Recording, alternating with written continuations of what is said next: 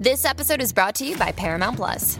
Get in, loser! Mean Girls is now streaming on Paramount Plus. Join Katie Heron as she meets the plastics in Tina Fey's new twist on the modern classic. Get ready for more of the rumors, backstabbing, and jokes you loved from the original movie with some fetch surprises. Rated PG-13. Wear pink and head to ParamountPlus.com to try it free.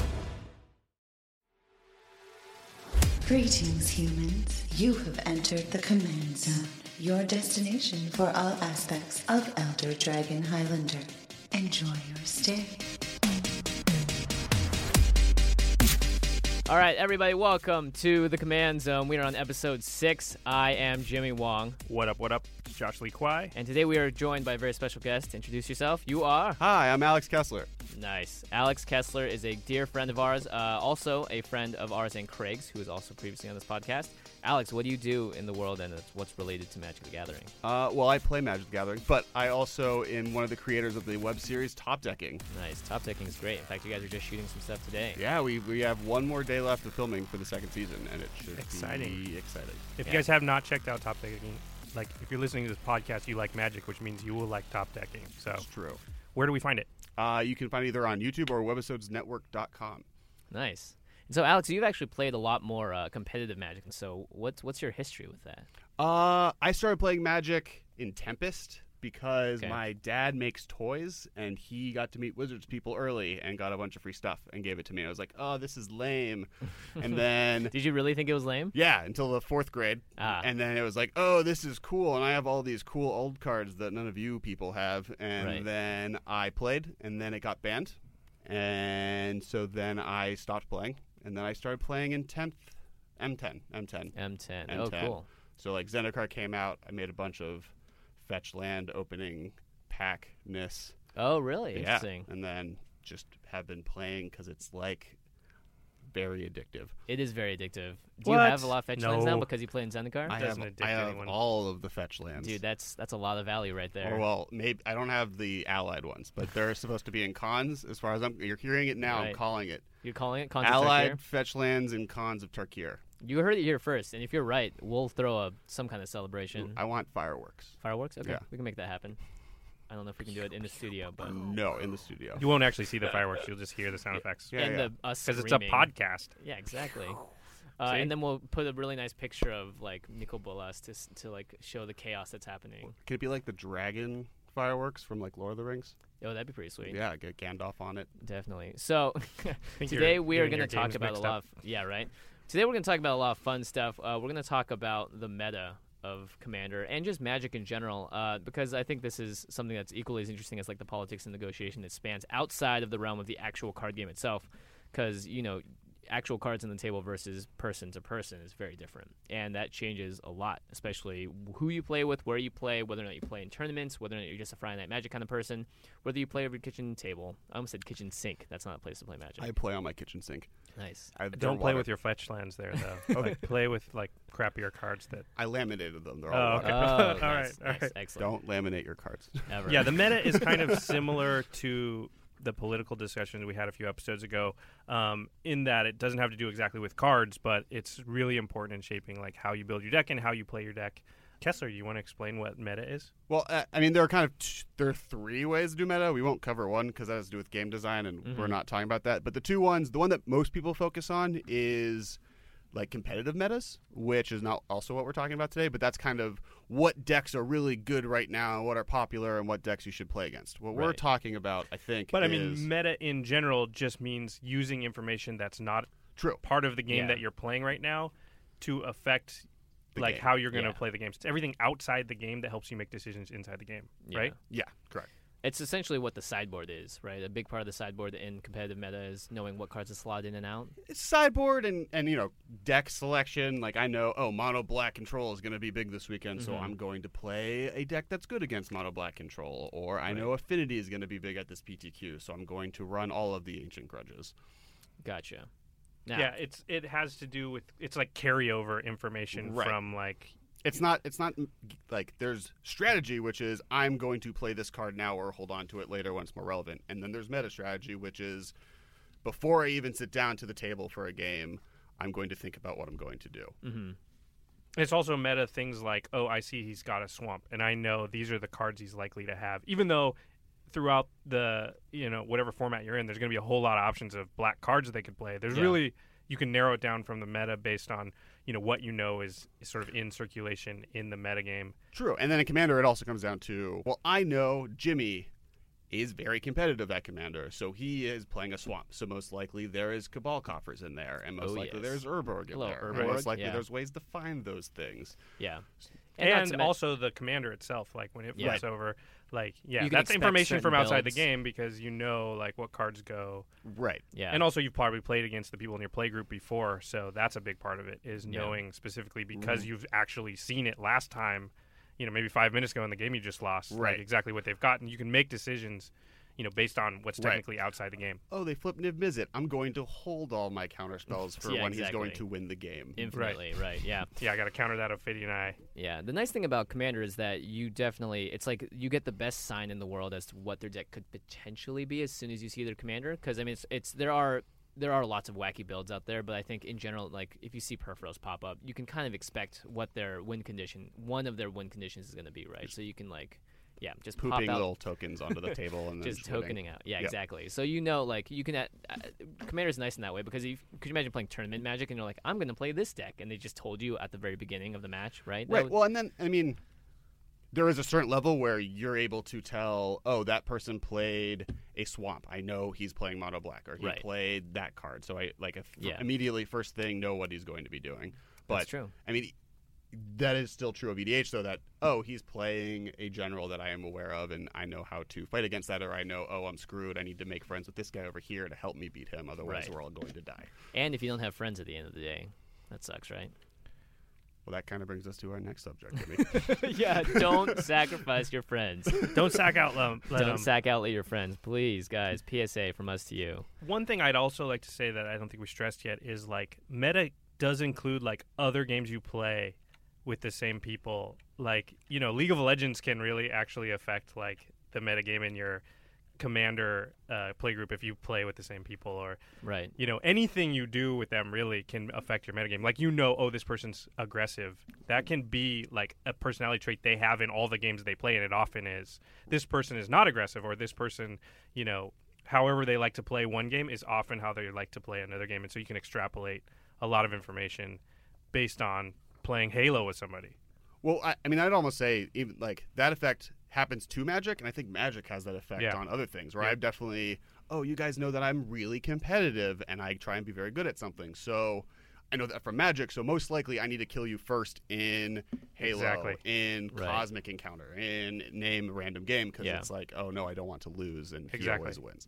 Well, that brings us to something, which is that Kessler is generally, in our circle, one of the better players, so you're a good person to have for this subject because, the good players, and we hear this a lot from pros, and from, just spiky players in general. A big complaint about EDH, we've touched on it before, is because it's a format where sort of the weaker players can gang up on the person that's sort of feared the most. And so that's really meta plays, is when people at the table target somebody specifically only for the reason that they know before the game even starts, that person's kind of the best player at the table. Yeah, exactly. Well, I feel like that's just the pro spiky players playing incorrectly. Yeah, I think a lot of that is. I'm just saying, that's them not understanding that there's a different layer. What metagame really is. I mean, EDH is unique because it has two parts to the meta. There's the card meta that we talked about that's the same as your other standard legacy modern constructed formats, but there's the social meta that those formats don't have, because in one-on-one, if you're the most feared person at the table, that's good. They might make misplays. They might do stuff they wouldn't otherwise do because they're scared of you, but in EDH that can be a real detriment. Well, I mean, the person who actually taught me how to play EDH is a good example of this. His name, we're going to call him Joe. It's not his actual name, but we're going to call him Joe. We have changed the name to protect the innocent. Yes.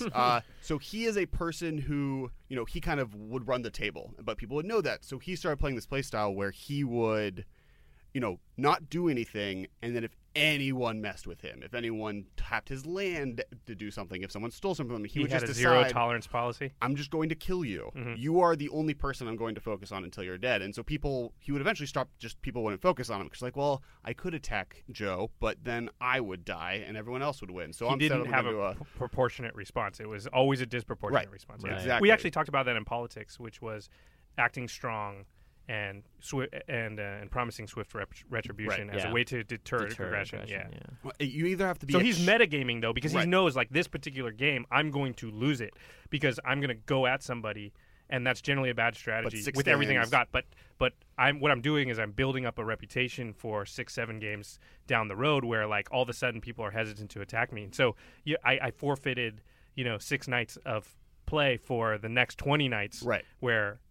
Now I'm in a good position to win because they're actually scared to come at me. It's a life choice. Mm-hmm. You're deciding I'm going to be this guy forever, and it's going to be how I play my decks. It's how I'm going to build my decks. It's going to how people expect me to build my decks, and that's just how it's going to go. And that's just one choice. You can have a lot of other choices. You could play group huggy stuff. You could be the guy at the table that's always like letting people draw their cards, even if you don't have a specific group hug deck, and be that person all the time. And then that's going to be expected of you, and they're going to interact with you no matter when or what you're playing on that level every time, and that can be an advantage or a disadvantage depending, right? I mean, quick tip for EDH play: always kill the person who's group hugging people first. But it's hard to get the whole table to agree to do that. Right. They're always going to go kill the guy that looks the most scary. That's why. Have you seen horror movies? The friendly guy's the murderer. So I have a couple of questions about Joe. Joe, now, would you say that this kind of play style was too aggressive, just aggressive enough? Did it ever upset people to the point where they're like, man, I wish he would play differently? Or was it sort of assumed that, like, you know what, this is sort of it's making us all more competitive and better at the game?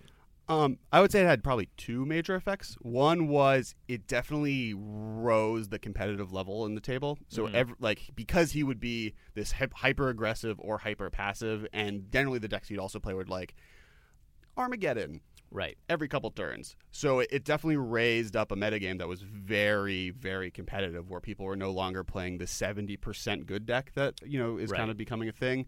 It'd be much more like, oh no, I'm going to play every expensive card that I can get my hands on that's very good, which can be a negative to the metagame. It makes it very toxic for newcomers specifically. Beyond that, if you kind of let him do his thing and you just made sure to focus on him, or someone just bit the bullet and was like, okay, I'm going to be the guy that's going to duke it out with Joe today, and we're going to kill each other, and everyone else can have a fun game, it could lead to really good stories and really good gameplay. Right. It could also lead to 6-hour games because the lands have been destroyed 12 times and your decks are just going through. So it can be very toxic. Right. How would you say Joe's, like, how did you say this strategy worked out for him in the long run, as far as like, not his pleasure, because obviously like he's playing towards his personality and what he enjoys about the game, but as far as like winning, was it a winning strategy overall? I do know that even in a world where you get, because the store that he plays at now a lot uses the point system. I don't know if you guys are aware of the point system for EDH, and I know he is generally one of the top players every season, and that is, even though he's destroying all lands where you lose a bunch of points, he's still killing players, and because really the key to EDH is lasting as long as possible, because most decks are built where there is an eventual curve where once you hit a certain point, you just win unless someone stops you. Right. And that's why being passive can be so powerful. Right. I had another friend who, his name is Austin. That's his real name. He's not protected. He's not protected because he's nice, but he just plays with an extra 10 lands. And whatever lands you're supposed to play, he just adds 10, because his assumption is that my deck needs more lands, or not my deck, but I am better off if I just appeared like I'm mana flooded. It is always better to appear mana flooded and not doing anything than to appear like you're doing stuff. That's something we talked about in the politics episode too, which is like appearing weak, so that people they sort of are deceived by that, and you're not perceived as a threat, and then you can sort of leverage that into going longer, or making it to whatever turn you need to pull off your infinite combo or whatever. Okay, so let's talk a little bit about specifically like the card meta. As we said, there's 2 metas, so I think the simpler one really is the card meta. The card meta is literally like knowing what decks are in your playgroup or what decks you're likely to face or what decks you have been facing, and then stacking your deck specifically with answers to those decks. Because, you know, we've talked about this in the past also, but it's foolish if you're in a playgroup and you've never seen any graveyard recurrence or anything like that. It's pretty foolish to put in graveyard hate into any of your decks because you just don't need that stuff. Yeah. You know, now if you see it from a bunch of the decks that you play, then it's foolish not to have it. Yeah. I think meta definitely. So, for example, in our group that we play in, that Alex occasionally joins in on, not everyone had decks. So, like, for instance, Matt, our friend, has a Prosh deck and just a Prosh deck. And so whenever you want to play Commander with someone that just has one deck, you're going to face that deck often. And so I find that the card meta is very often, it's very reactive. It's always, this happened, I need to supplement with this. I need to add this in, I need to slide this in. And still trying to maximize your efficiency while giving you a higher percentage chance of winning. So, if, for example, that's how it works in our group, and card meta is definitely great because I think reactive is the heart of the game of Magic. You're always doing stuff in response to, right? Like, this meta extends beyond casting an instant at something. It's giving you the chance to say, like, I need to do this in the real life as well to purchase this, put this in, and make a physical decision to, like, change how the game is played. Right. I mean, if you're never going to be at a point where you shouldn't, in a healthy play group, be at a point where you're like, my deck's good, it's just set. Because there should always be a portion of it that's fluctuating based on what else you're facing. And if everybody else is doing the same thing, then at any given time they're changing, and that's going to force you to change a little bit, and that's going to force them to change a little bit. You know, even if it's just one-on-one, it should, you know, it's not going to be your whole deck, but there's maybe 5-6 cards in there that at any given time you could switch around. I mean, that's just to pull a number out of thin air. Yeah, but, I think that's why multiplayer is more fun, because I think one-on-one, it can get stale, right? You can sort of work each other to a brick standstill, and then those games can go into 6-hour-long games because you're just sitting there battling it out, like countering after countering, response after response. Well, especially in the social, I am with my group of friends hanging out, and we're not trying to grind and practice for some tournament out there. When you're just like, we want to play for fun, playing a standard deck versus another standard deck is just eventually draining. Yeah, absolutely. Where, like, you know, the reason I got into Magic was I wanted to create something. I created this thing, and I want to see how well it does. Mm-hmm. It's kind of like what I wish I could have done if I could have joined the robot fighting TV shows back in the day. Right, Lego Technics. Like, right, I built something, let's fight it. Yeah. Magic lets you do that, and, you know, that doesn't happen as much in Standard and Modern and professional tournaments because those are all about I'm picking the right deck for the right moment. Right. Where EDH and social gaming lets you create a monster and see if your monster can beat other people's monsters. Yeah, I just imagine the monster is like a giant Swiss Army knife with Swiss Army knives coming out of Swiss Army knives just to, like, tackle everything that comes in its way. I would love to see that in real life. So, I mean, let's talk about a few some specific cards colors. just as ideas for, like, what, you know, you put in against certain things. Like, we've talked about the Torpor Orb and the Hushwing Griff stopping the Flicker deck before. You know, there's stuff like, you know, I have a Suspend deck. Joyra of the G2 deck, and there's a card called Aeon Hub. Terrible person. Yeah, sorry. That's my deck for, like, if your friend Joe steps up, then I pull that deck out. I don't pull that deck out against our playgroup barely ever, but, you know, I like to have one deck that's like, okay, we're playing to win. Right. I'll play to win, but that's my deck for it, you know? Yeah. Well, I mean, speaking and of... it blows up lands, and it right. does all kinds of, like, stuff that most people, you know, every play group's different. I'm fine with blowing up lands. I'm fine if that's the game we're playing. Let's play that game. I'm cool with it. Well, and then in that example, that's when your deck should start playing Crucible Worlds. Yeah, no matter what. That's when your deck should start playing Sacred Ground, which, you know, this is all meta stuff, right, exactly. though, because you wouldn't normally play that stuff at all. No, because most people frown upon. But know? In that environment where Joe existed, you know. You had to run Sacred Ground main deck in your deck. You had to run Crucible Worlds, no matter what. Even if you didn't have strip miney combo stuff, if he was at the table, you know, well, my lands are going to go away. So either I have to make sure I sandbag some lands and don't play as fast, or I need to have answers to it, which is Life from the Loam. Crucible. You know, I like what you said there, though, because there's actually a third option, and a lot of people take it, and I don't think they should, which is just to whine about it a lot. Oh, yeah.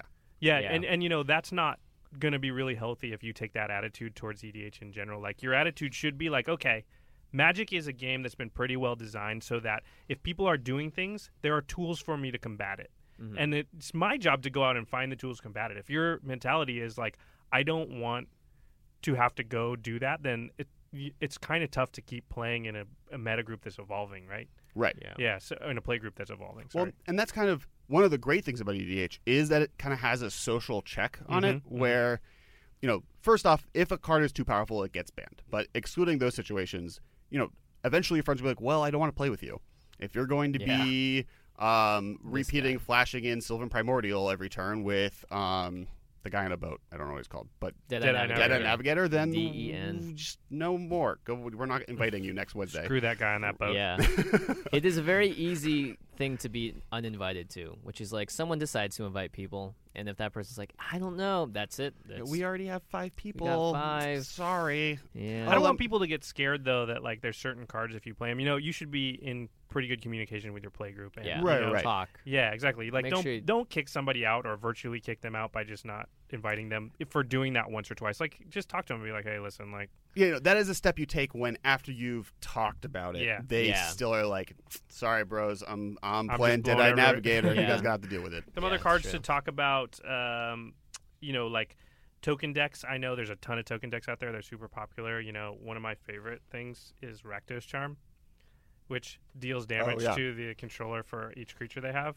Well, and it's versatile, so it's not... And it's instant, and if they're not playing a token deck, it's just not dead in your... Right, you can destroy artifacts, you can... Exile all cards in target player's graveyard. Great ability. Yeah, it's a great ability. Always relevant EDH. Yep. Actually, key to EDH, or Commander, always play Graveyard Hate. Yeah. It is so strong, and people don't really hate on you for it because you're just being I'm stopping someone. But you're like the janitor cleaning up the trash at the end, and no one can fault you for it. The other abilities on Rakdos Charm is destroy a target artifact, or each creature deals 1 damage to its controller. So each creature dealing 1 damage to its controller is for the token decks, right? Right. That's a single card that's not an expensive. Somebody pops card. out like.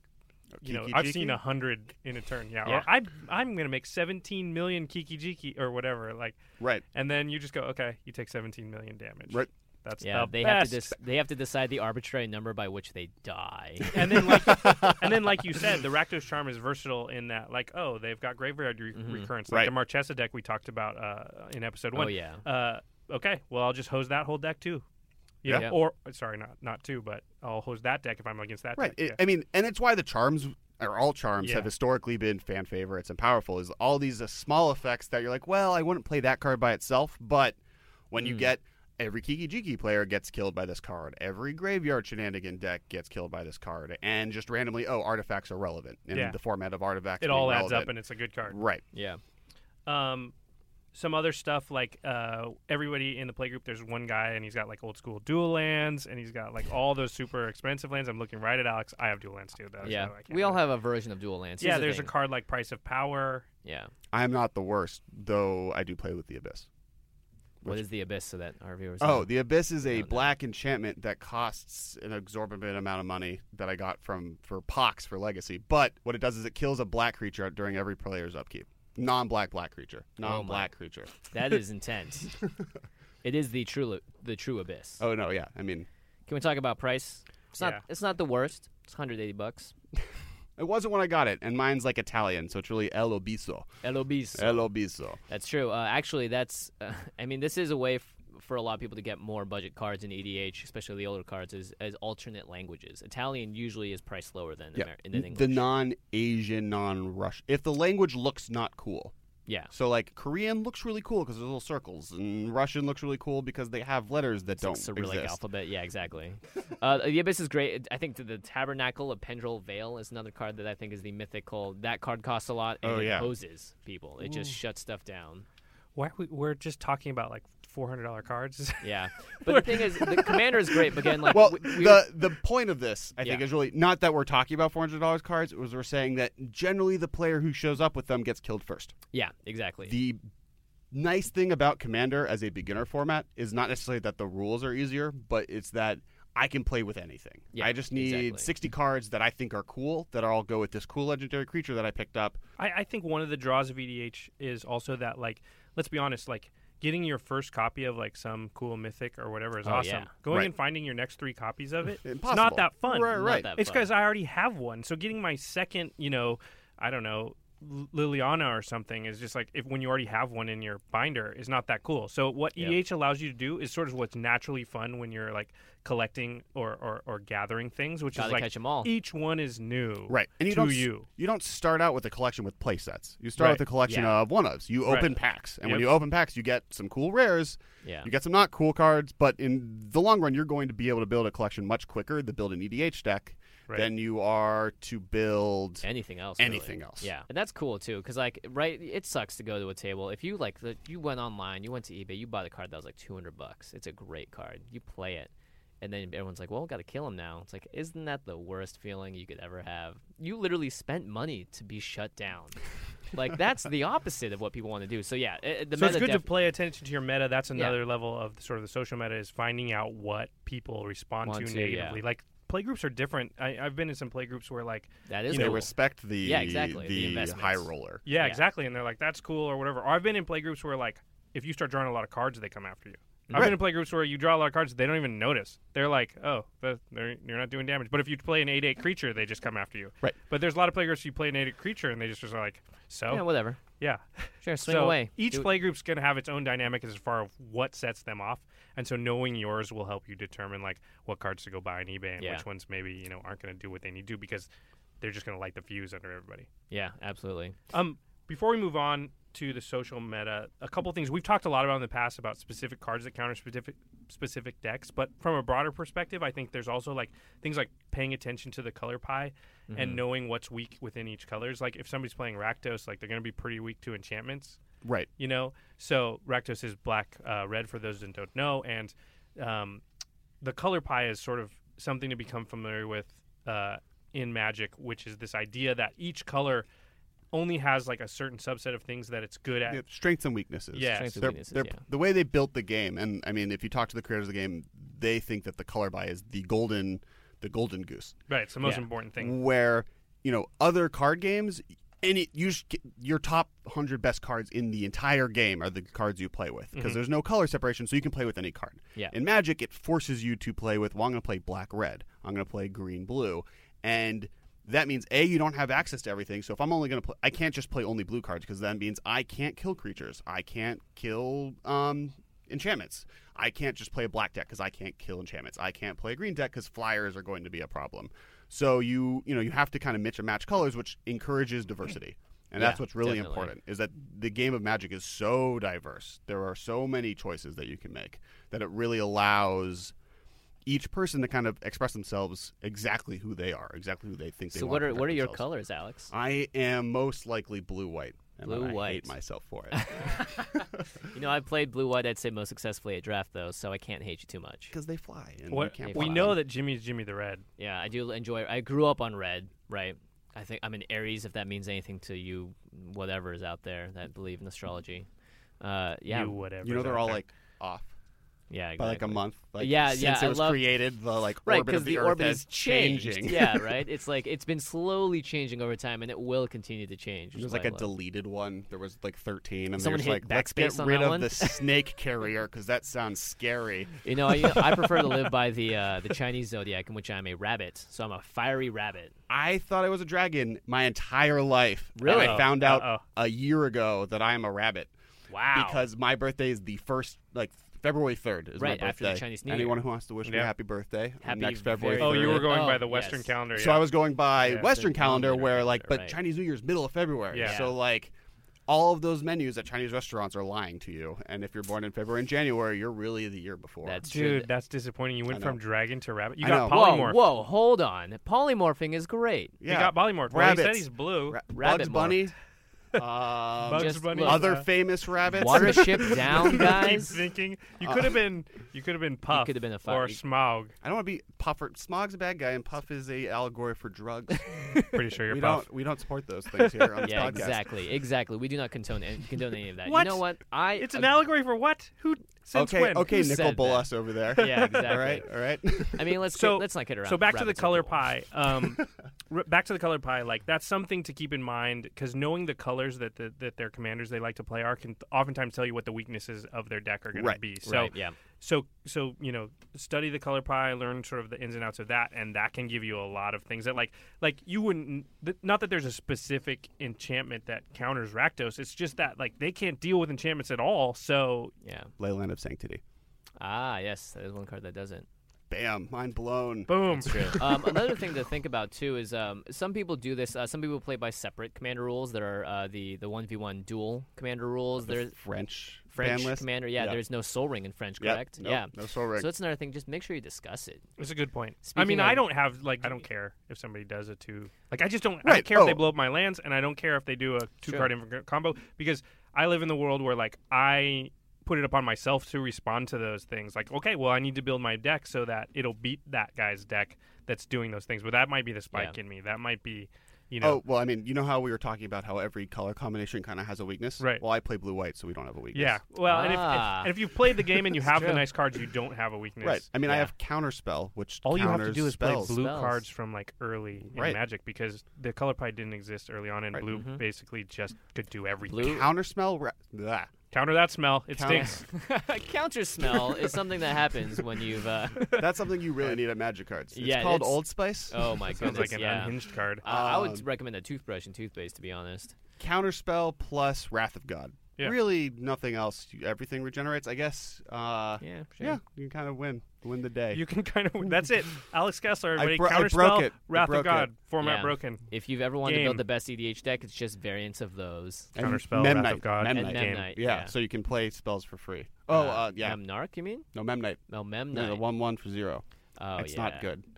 So, sort of along these lines, something I like to do that helps you from the meta perspective, because people will start building the decks. You're in the play group. You've got a deck that's pretty strong. People start building their deck against you, and you can get into this loop where you slightly change it and they slightly change theirs, but in general, not a lot's changing. A good way to combat this stuff: build another deck. Oh, Yeah. yeah. Build 2 more decks. Yeah. All of a sudden, And that deck might just completely smoke the previous one that had been built up against this other one, you know? well, exactly. Right. I like to build my decks and think of okay, the deck that I had first, they're combating it with this stuff. So what I need to do is build a deck where the stuff that combats my last deck sucks against this new deck. Right. So now all of a Yeah. sudden, I have to, it's just keeping them honest. They have to do Graveyard Hate for one, but Graveyard Hate doesn't do anything against they the don't know other. what's coming. And they don't Yeah. know which deck I'm going to Trains play. come to town. You don't know you what's don't know on who's it. on it. Yeah. Yeah, exactly. Yeah. That's a So- very magical train. So, having 1, 2, 3 decks, however many you want. I mean, you can have 50 Yeah. if you feel like it, Right. but, even just a couple really changes the dynamic of your Mm-hmm. meta and how people can sort of get ready for you. And to kind of go with, we want people to be able to afford this as a Right. hobby to a certain extent. So, the way I kind of started doing this is I started making sure that I don't have any color overlap. Or if I do, the overlap is based off of such a a very specific part of that. well, not just specific, but synergistic. So, Right. I have a few green, white, or green, black decks. But, I have a green, white deck, a green, black deck, and then a green, black, white deck. But that green, black, white deck is so graveyard specific that none of the cards are the same. Right. So that I don't have and to a green drop. white deck, the green is going to function totally different than Right. in a green black deck. Exactly. Because Yeah, one will be exactly. Dredge and one will be. Well, one's Teague, which Yeah. is not the nicest commander, but Gaddock Teague. He is a white-green Kifkin advisor or bureaucrat, one of those. He's and political. politician, and he makes it so people cannot play non-creature spells for more mana and no X spells at all. Yeah. So, and then my green-black deck, which is the ramping, get Urborg and Cable Coffers, which, if you don't know, makes mana equal to how many lands you have, basically, and just goes off in giant spells. So they're very different, and it lets me play with, And we would as much of combat my those cards. decks very differently. Right. So Yeah, all of a sudden, exactly. you have 2 decks. Yeah, they both have green in them, but I can't use the same disruption package for both decks. Right. One, you need land destruction and Yeah. ways to stop me from ramping, or anti-deck searching cards. And the other one, you need just board wipes that cost less than 4. So there's 3 artifacts in the history of the game that let you do it. Yeah, it's true. Toxic Deluge. Toxic Yeah, and that Deluge. I was so unhappy when Always that one card of was the printed. best. It's just Yeah, it's the just- best card in Right. almost every situation these Yeah. days. So that's another way, and you're right about being budget. But I played Magic for a lot of years, but I only got into Commander, a year ago or so. And first thing I did was just go buy a couple of those Commander decks. Oh yeah, great place to Yeah, start. great. Yeah, place- they're not the very B expensive, place and then to all of a start, sudden to you're be just honest. switching out a few of the cards that you've got, and you just slowly make it, and that can work at first as I've got 2 decks, and I'm just sort of, I open a couple packs of something, and this will go in that one, this will go in that Right. one, and then I play a couple people, and I need more of this, and Yeah. that's Well- a good way to sort of, you don't have to build a $250 to $1,000 deck right out the gate. You can start at $50, and then Right. you just slowly Yeah. add to it over time. Well, the great thing about those decks is that they created playable pseudo-competitive or competitive enough for a format that is pseudo-competitive decks that people can just open and play with. But it also allows you to go to the M15 pre-release, open up a Garrick, and be like, well, I'm throwing this right in the Prosh right now. Exactly. Yeah, start blowing stuff up. I'm going to start making wolves. I'm going to go hunt down people. Yeah, with my giant Nerf axe.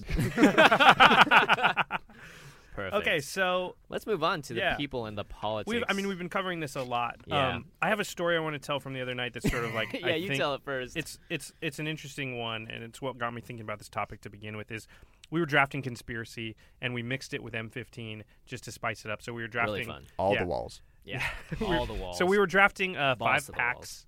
So the power level was going to be relatively high, and what happened is Craig ended up taking like a whole bunch of Mind Sculpts.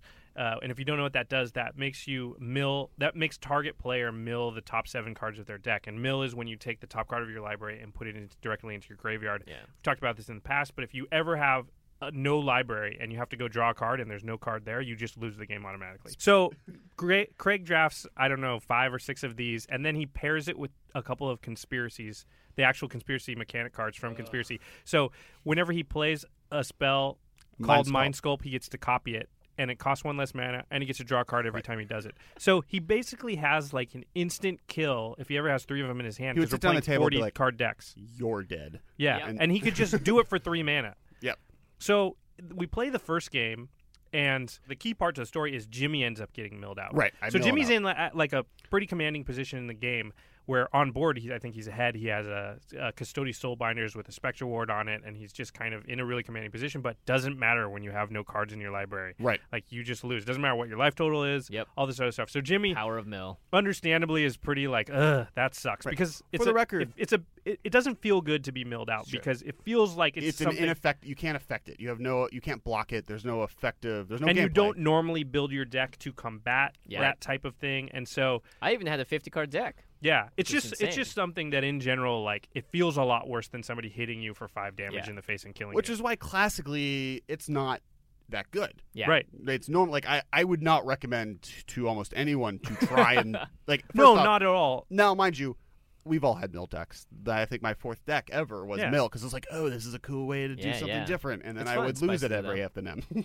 Yeah. But I mean, the point is, like, okay, Jimmy gets milled out. He's a little bit upset about it because it's not a traditional way to lose. But a it game was of second Magic. place, so I was like, okay with it, right? So I got to move on. So we were playing with 9 people, and we split into another 2 groups.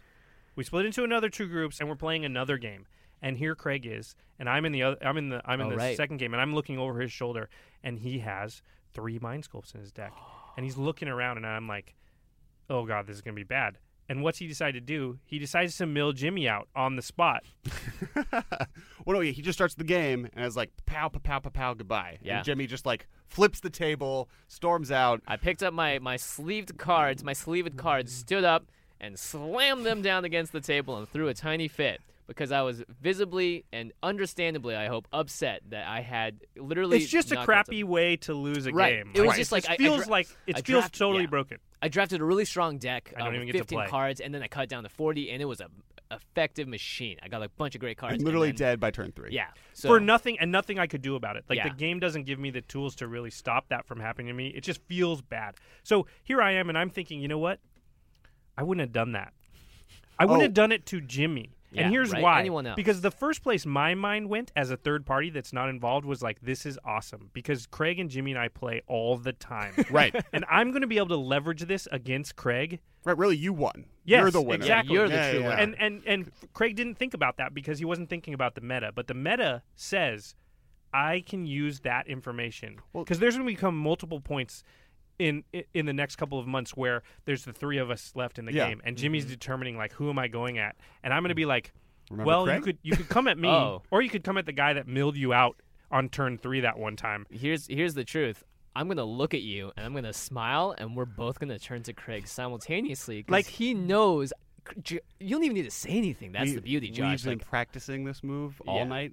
Right before this podcast, we just were like, they're practicing their double head turn at me. It's very frightening, and I would need a hug. But look, Jimmy is already forming plans. Jimmy has it in his mind. Sometime it's going to come to a point, and I'm going to get Craig back for that. It's going to be amazing retribution. Yeah, and so from a metagame perspective, that's what I'm talking about. Is like plays like that.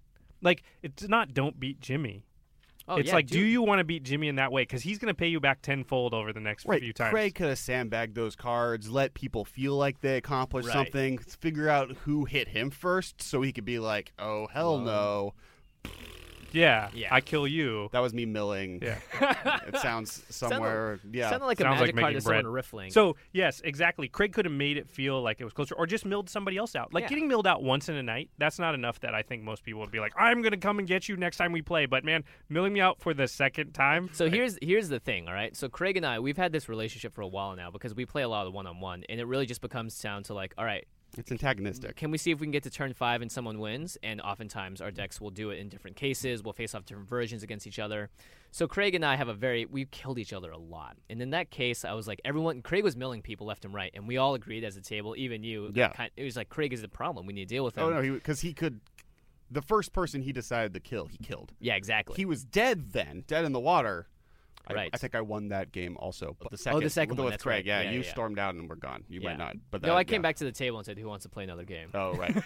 Jimmy is one of those guys who doesn't stay mad for very long. Yeah, I stayed mad for a period of 10 seconds, and it's like, I think I got that out of my system. But he's Let's have still fun. mad at Craig. Yeah, Craig will never live this down. But getting away from the specifics of this story, like, I'm Yeah. just talking about the lesson learned of, like, hey, from a meta perspective, like, you make those choices within one game and have to realize how they're going to affect the games that you play down the line. Yeah. Yeah, of course. Yeah, This exactly. works for a lot of different things. Like, if you're the guy that plays the mill deck in your group, nobody likes to lose that way.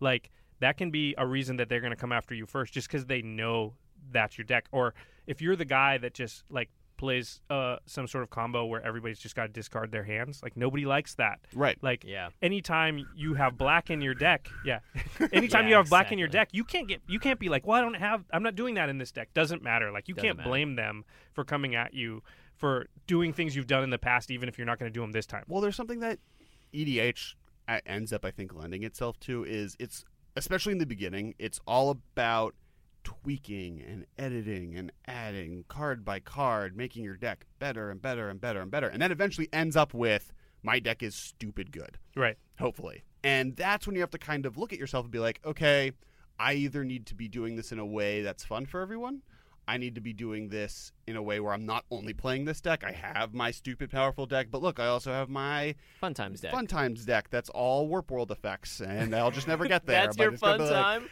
yeah, it's everyone shares. Everyone does share. It's It is. sharing. It's like a Sharing communist. is caring, and it can be fun. It's the red bear. It is. It's the group hug aspect, right? You got to split your stuff up. Yeah, it's true though. I mean, like, you don't think about it, but like, meta is. You can expand it as far as just general friendship, you know? Right. You know, it If goes I- as far as you wanted to take it, and that's why I think it's really easy to take things too personally in games, because someone can take, like, I could have seen that as an act of aggression from Craig the person to Jimmy the person to doing that, but it was all inside the game, so we can isolate it. We don't have to, like, take our feelings elsewhere. I think that's where But people the get next into time trouble. we shuffle up with Craig, Oh, yeah. yeah. Oh, I mean, yeah, that's what I'm, exactly. and Well, that's what I'm talking about Yeah. is realizing the moves you make inside the game, and then not just how they're going to affect that game, but how they're going to affect the games The down long line. term, Yeah. yeah. Right. And I mean, I would say two kind of life lessons from this. A, don't get mad at things. Yeah. And really what it means is don't get mad, get even. Yeah, there you Yeah, go. revenge EDH is is a classic dish for best that. served cold. There are so many more cliches I can say that will all ring true. I really enjoy Revenge is a dish best served cold. I think it really illustrates the point pretty perfectly. Yeah, here's when you get mad at a table, when you freak out, when you start yelling or flipping tables or whatever, Yeah. it makes the environment toxic. When you are just like, well, you did that to me this time, next week, let's see what happens. Let's Yeah. see if I'm going to just sit at the table and go after you, specifically like a sniper rifle Death Star coming at you. Sniper rifle Death Star. I like that. I like the imagery. Yep. So other things I think that affect this are like when you make alliances with people and then you betray the alliances. Oh like, yes, that you have to that Never think- really- alliances again. Yeah. Yeah, you have to think like, hey, yeah, that might cause me to win this game, but that might cause me to lose the The alliance. games. The next 12 games I play because no At one the will very ever yeah. ally with me. At the very worst, never allying with someone. Yeah. And Yeah. I mean, from a person who is, alliances are important, and being overt about them is not the right move. You need to be sneaky about how you're allying with people. Right. But the less people kill you, the more likely you are to win. Right. So the more friends you have, the more likely you are to but do if you well. prove yourself untrustworthy once, all of a sudden, in future games, it's not like you hit the trustworthy reset button after every game. You don't. Your trustworthiness or not carries over every time you play, and so that's something to think about. Like I see that a lot. Like is people that like we play with one of the guys here, Matt, and he's sort of notorious for sort of like taking the first opening and betraying people. And it's like, guess what? Nobody makes alliances with him. Yeah. And then it's really hard to win a game of EDH if like everybody else is making their own little alliances and you're just on an island. Yeah. Well, here's the key: how to deal with these people. Make alliances with them, but betray them first. And Revenge the rest, is a and often the rest of the group won't blame you for that betrayal because everybody else it's in already the have a knows. reputation of betrayer. And again, here's where politics comes in too, which is like when you make that alliance, sort of in a subtle way, letting the other guys know that you're doing it to betray that person. And then it's like there's a lot of intricacies that can be had where you can. It's just like we've said many times. It's not what you're doing. Oftentimes, it's like how you're doing it. Right. Yeah. So like just like a little wink or a little nod, just giving subtle nods, like, oh yeah, I'll lie with that guy, and then just looking over at the guy to your left and just being like giving him the little nod, like, don't worry, I'm betraying. So this are guy. you guys saying now that revenge is a dish best served early? It's the appetizer of dishes. That's it's sometimes cold, chilled, like Yeah. a cheese plate. It's a That's cheese true. plate. Revenge is a dish best served with cheese. It's funny because we play a game called Resistance as well, where there's a lot of betrayal. The key of the game is to lie to your friends and betray them, and I think that's the hardest game to really carry your friendships over with. But that's the thing, is like you quickly learn that you have to, you can't put yourself so far out on the line. There is a line to be crossed. You can promise. Otherwise, things. it carries on into the meta. It carries on, right, into the right. meta, and it can destroy your meta if you're not careful. So don't go too extreme either. You know what I mean? You just have to keep everything in the context of like the big umbrella that is all the games you play with your friends. Like you don't want to push that line so far that it starts bleeding into the other games that you play or the games that you're going to play in the future. Like and I mean, unless you're okay with that. Right. If like you're Joe, like Joe actually was physically using the meta to his right. He's the habanero pepper of snack plate food where you do not. I don't know what this He's is the habanero pepper of Magic players. You mean? Yeah. You don't want to chomp into it because it's gonna linger. Yeah, you know that it's going. You're hungry and you want to take a bite, but if you take a bite, you're done for. So what is something that has a disproportionate response? That's what it is. He's the Cold War, right? Yeah, no, perfect. He is Russia. Yeah, he's Russia during the Cold War. He's doesn't do promising a anything. disproportionate response if you cross this line. Right, you move your boat into my area of Cuba land / Florida, and the world will end. Yeah, and what happened during the Cold War? The U.S. had to act in the exact same manner in order to combat it. I think the U.S. And is so just that's what happened to we you could guys, call him right? the U.S. Yeah, So but that's what happened to you guys, right? Oh, like, yeah. All of a sudden, you're acting like that too, and Right. because that's just how you have to respond. Right, you're sandbagging your lands, your nuclear stockpile, and you're just waiting. and then you're as soon still as waiting to this day. Yeah, till this day, I have lands in my pocket from a game that's been lasting 4 years. Yeah, that's the ultimate game with Joe. Now, Kessler, I have a question to ask you because when you first came into our play group, it was through Craig, really. I got to meet all you guys through Webisodes Network. And a lot of sentences would just end in a similar tone, which is like, oh, yeah, but with Kessler. It's like, oh, unless you're playing Kessler. And I got this sort of, preconceived idea that you were this menace, this, like, extreme champion that would always win. And you do win quite often. But it would cause all of us to disproportionately just have, like, a mythos around you and come at you first. Right, Craig's the worst. Right? Well, I walk into a group, and he's like... He builds up this side. I'm okay. I'm very competitive. I try to win, and especially in his play group, which I am a part of, I am definitely the one that goes to tournaments and is much more obsessed with like the greater world of Magic. And so because of that, when you go out and you go to, I mean, I'll never forget like when I learned to play in high school and I played in our little group, and then I went to a local card shop, right, and I played for the first time, and I just got spanked, killed, and I was killing in our play group. Like I was the king of our play group. Yeah. And there was like, holy crap, there's this whole other world out there. And then you come back to your play group, and it's like you're never the same. Like, now, then it wasn't even close. Like I was just destroying those guys because I had learned like, oh, this is what the big world of Magic is how they play it. It's the Dragon Ball Z storyline, basically. It's look at me. I'm showing up this tournament. I'm way better than everyone. Oh wait, aliens show up. They kick my butt. I'm going to go train for an episode. Now I'm as good as them. 10, yeah. And then when you go back to your little and then village, you go back to your village, you go to that tournament, the world championship, and you just people punch you and you flick them and they fly across the world. Right. It's true. It is amazing though that Craig can single-handedly just tell a story about someone, and that person, like the way that we talk about Joe. Like if I ever played against Joe, I would react in such a specific way, knowing all this prior information. Right. So, I mean, that's another way that the meta was completely affected by that's that. Meta. So, Kessler, let's, a good question to ask you is, as the guy that is often sort of coming in as, the Joe. Yeah, as the Joe, as the guy with the target painted on his back before the game even started, what are some things that you do to sort of, give yourself chances to win in a situation where, you might be on 1-on-3 kind of virtually to begin with? A lot of time I try to just give advice to what other people are doing. It might sometimes come off as backseat playing, but when the best I can, a lot of time I die first. That just seems to happen to me a lot. Happen. And it carries over to almost every board game, tabletop game I play where because you can target in those, and just the meta of my life is Alex is most likely going to people love beating me. Right. My girlfriend loves to beat me at things, which is great because I like playing games and so it motivates her. But on the other end, I just generally lose because I'll sit at a table, never played the game before in my life, and no matter what, I'm the first target to get knocked off the list. It's a sign of respect, but at the same time, it can suck sometimes. Yeah. I've been the same way in different play groups that I've been in. I'm not complaining because it means that it's my fault. I'm competitive. I'm good at these things, and I can't help it. But when it comes to, so I'll lose first, and then I'll be like, oh, okay, let me help you win. And then that person will be happier that I helped them win. So the next game, because normally there are more than one, I'll be murdered less quickly. Mm-hmm. And that slowly evolves to the point where, eventually people realize that, some of the hype is bigger than the actual situation. I'm not as good as Craig says I am, because I'm not you can't just kill everybody if we leave you on turn You don't have the 3, I win card. Right. I'm not going to sit at every table and just touch it, and it'll just all the other decks will evaporate. And I will just be standing there encased in gold.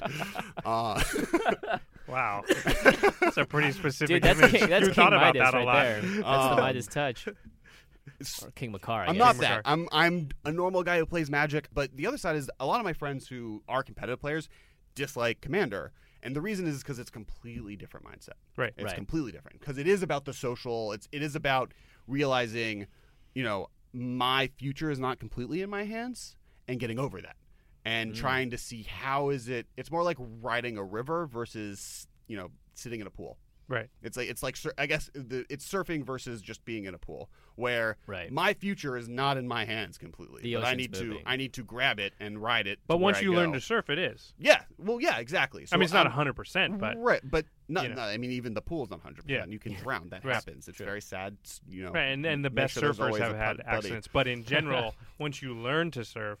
Yeah. Right. Then you can control it and go where you want to go. And once you learn to swim. Ride the emotions. For instance, with the game that Craig first attacked Jimmy viciously, I was the original target. Yep. But I realized, no, Craig likes, A, would rather be my teammate than not. B, I purposely built my deck to be 50, have 50 cards versus the minimum, because I knew that in that meta, which is back to meta, milling was often a problem. People would die because they would have not enough cards in their deck because 40-card decks aren't made to play in against multiplayer. 5 people. Right, because the games last so long that they just, I have milled myself out just by playing the game. No, mill cards involved, which is the reason Craig went for the as a viable option. And so I was like, I'm going to be hard to do this too.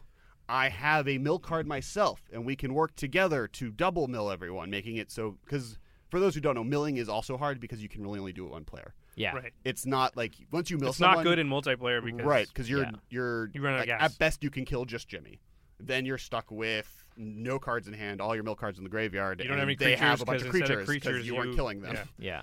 And so I was able to, not necessarily manipulate, but work with Craig to kind of figure out a way to kind of play the table, and that's what you kind of have to learn to do. But it's being good at negotiations. It's being good at reading people. It's being good at manipulating people. I mean, manipulation sounds bad, but I mean, you're in a game where it's really about manipulation. It's more about that than it is about It's really more than about your cards a lot of times. Even if you come to the table with a not great deck, for instance, this card here. Well, this is a conspiracy card, but this card that I'm holding is Scourge of the Throne, right? Yeah. And it's kind of the exact type of card that would come out in a Commander Precon, which is big, flashy effect, not expensive because it's never going to see major play in any competitive format where you need 4 of them.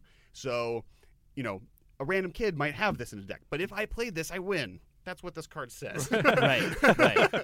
So, being good at EDH has more to do with, making sure you don't get a target painted on your face. And that's what the meta is. That's what Craig is now in a problem with, because next time he sits down with Jimmy, he is going to die quickly. So probably the next few times. Yeah, no. It's now a thing. I'll make sure Craig knows that. And I will make sure Jimmy never forgets it. Because Jimmy is, once you taste blood, it's shark in the visceral. water. I'm ready to go. He wants to keep going for it. It feels good. And here's the thing, ultimately, the fact that Craig wanted you as a teammate is so much better, right? If you're someone that people want to be like, either I attack you or I'm even happier because I'm not having to, and you're on my side, right? So you actually become a better ally than someone that's just a random Joe at the table. So having a reputation and working it correctly can be in your advantage more often than not, and the person that's teaming up with you might not even realize that they're empowering you in a very different way. Well, there's an argument to be made that, it's Joe and Austin. Those are the two people we're talking about, where you either want to be the passive one,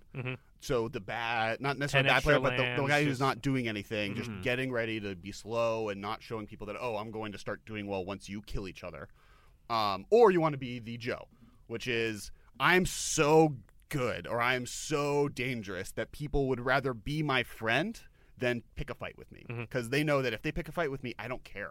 I don't care about winning. I care about destroying them. Yeah. And so it's real. Those are kind of the spectrum. I would have done with Joe, because my response immediately in my mind is it would have to become a battle of wills. I'm going to go at you because otherwise you have control over me. So I'm going to go at you just because that's your philosophy, and I'm going to see if I can beat your philosophy down. I'll out meta your meta, right? Because I'll say, as long as you play that way, I come at you every freaking time. But here's the problem that happens. Are you ready to accept a lose every single match? I would say yes, because he's willing to. And so the only way to beat him so that he doesn't have power over me is to show I'm not afraid. Yes, and at some point one of us is going to have to blink. At some point he's going to have to go, well, this philosophy makes it so that I basically lose every time. So does Josh, but Josh doesn't seem to care. And it's the same thing he's doing. Right. So, but otherwise the alternative is you go, okay, well, I have to bow down to your philosophy and not attack you. Right. But I can't do that. I don't think I could ever do that. And here's the flaw with that so say we're at the Craig has now come to play with us. Right. And you guys both look at him and we're like, okay, we're going at him. I'm going to sit here. I'm not going at him. I think you got that wrong. Ding, ding, ding. Ding, ding, ding. When that happened, the first thing that happened to me in my brain was like, this is awesome for me, because Jimmy's going to go at Craig because Craig's he's mad about Jimmy, that and you're just going to win every game. Right. Exactly. But let's say that you had a similar thing happen to you, and now we both had a shared vendetta against him. What would you do then, Alex? I would just do nothing. Yeah, of course. I would draw lots of cards. I will help all of you. Yeah. I will give Craig a wall once in a while if it's a possibility. I will counter a spell that you would cast that would hurt me, but would be hurting everyone. Right. Looking like the good guy. You would both waste all of your resources taking Craig on. Clean up when the dust settles. I would just be like, well, I can just kill both of you here. Oh, look, I played a Eldrazi. Good game, guys. Nice. And you guys be like, have you guys heard of Annihilator? Right. Yeah, that's right. So okay, let's wrap up the meta here. I would say that healthy metas are healthy. If they're evolving constantly, that's healthy. That's good. People in your play group that have different play styles, those are good. They push you into areas that you might not otherwise go. Again, don't respond with anger or anything about a lot of these things. Respond with how do I build my deck or change my play style, to sort of combat these things. Right. And you're gonna like it a lot more than just immediately starting to whine about things that happen. The meta is a baby. You're raising it together with your friends. You decide if it learns bad habits early on. You decide what sort of rules slowly get set, and you're the ones that break it ultimately if you're going to destroy it. But you can, the meta is something that's evolving, and you can steer it sometimes. Yeah. Well, that's something I think to keep in mind is that's fun too. You can take a look, you can take a step back, and you can sort of evaluate your meta, and you can go oh, this is what Joe did. Joe stepped back and he said, okay, well, I'm going to steer this meta, and I'm going to steer it in this manner. Now, that's not the only way to steer it. You can steer your meta towards, more group huggy stuff. You can steer your meta towards, more aggro. Build an aggro deck.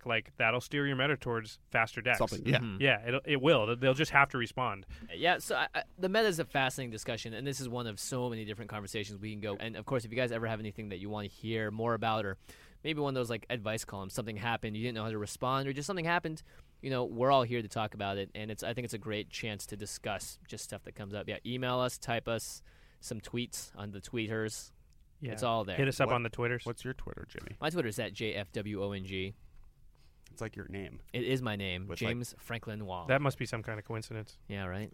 I don't know how that happened. I kind of You should contact Twitter because they might know you a little I bit more kind about of it than I'm stumbled into comfortable it. The show's is at CommandCast, and Josh is... At Josh Lee Kwai. Yeah. And you got a Twitter. I do. I got one of those things. There's not many follow. I'm at Kess Wiley. Kess Wiley. Compared to Jimmy, none of us have a lot of followers. He has an official Twitter. I He's do. got I have that a little blue check mark thing. blue. Yeah, it That's makes like a lifetime achievement award. At the end of the day, even if I get milled out, I can just show that to Craig and be like, look what I am verified on See Twitter. how he's just constantly thinking about getting milled out? It's like on his mind constantly. Oh, I cannot wait to I cannot wait to leverage that. All right, moving on. We have our Commander Spotlight. Today we're going to be talking about Jeleva, Nephalia's Scourge, She's a hell of a Nephalia Scourge. She's a hell of a hell general. of a card. Hell of a general. Jeleva card. Yep, I'm sure you all get that joke, so I'll just move on. She's from Commander 2013, the Mind Seize deck. The expensive one. The expensive one. Well, the true name until they nemesis. overprinted it, and now it's on just purpose. the same price, which is good for everyone. Yes, thank you, Wizards. So she costs 1 and Grixis. Grixis is black, red, and blue, so 4 mana total. She's a legendary creature, vampire wizard, a flying 1/3. It says, when Jeleva, or Heleva, as Kessler likes to call her, when Jeleva, Nephalia's Scourge, enters the battlefield, each player exiles the top X cards of his or her library, where X is the amount of mana spent to cast Jeleva. So the first time you cast her out, she costs 4 mana, and you will every player at the table will exile the top 4 cards of the library. If she's died before, she'll then cost 2 extra, so that's 6 total. So the second time you bring her out, everybody exiles the top 6 cards of the library. So then you have access to those cards for their next text, which says, whenever Jeleva attacks, you may cast an instant or sorcery card exiled with it without paying its mana cost. So what this basically means is Jeleva, you turn her sideways, you declare your attack, and then you look at all those cards that were exiled by all the players at the table. So let's say it's the first time you cast her, and you're playing with 5 people. That'll be 20 cards that were exiled. Now, only the instants and sorceries among those cards matter. That's a hell of a lot of cards. It's a hell of a good ability. It's a hell of an ability. And you look at the instant. He's been looking at me for like the last 30 seconds while I was talking, and I was like, he's going to say something. He's perfect. He's been saving it up. Just So you look at the 20 cards, you pull out the instants and sorceries. It can be yours or it can be somebody else's, and then you get to cast one of the instants or sorceries for free. Historically, throughout Magic's, since Magic's been around, cards that cheat other effects without paying mana cost, like bypass the mana cost, are powerful effects. Free things are good. That's why I go to Costco. Those are things that you can abuse. That you can really abuse in any form of Magic, is just the ability to cheat the mana cost of a card. So let's talk about her mechanics. When you play the card, whether it's somebody else's or yours, the card that you get to play for free, it is cast as normal. It goes to the graveyard as normal. Mm-hmm. If it's somebody else's, it would go to their graveyard. Obviously, if it's yours, it would go to your graveyard. Or if the card itself says it doesn't go to the graveyard, it goes somewhere else, then it would go there. But it's not like it the resolves card as normal. Yeah, exactly. It can be countered. Yeah, it's cast, so you can counter the spell just as if it were cast. It's just that it doesn't cost any mana. So that's a good way to sort of fight Jeleva if she's, if you can't stop her from attacking, which you should try to. Right. But if you can't, and you have a counter spell, then you can at least counter that big broken spell she's about to cast on turn 5. Right. And the way to stop her before she casts the spell is they need to enter their attack phase and before they declare Jeleva as an attacker, because as soon as that happens, she can cast the spell. So you need to kill her before she's declared as an attacker. Another rules thing with her is when Jeleva exiles the cards, if she dies, those exiled cards are just exiled for good. They are gone. And then when you recast her again and you flip over the new cards, you don't have access to the original cards. They're just gone forever. Jeleva is seen as a new version of herself, essentially. Right. So if you play her once, you exile 4 cards, somebody kills her. Then you play her again, you exile 6 cards. You don't have 10 cards to look at from everybody. You only have the 6 that you just did. Flicker and Jeleva interact in an interesting way because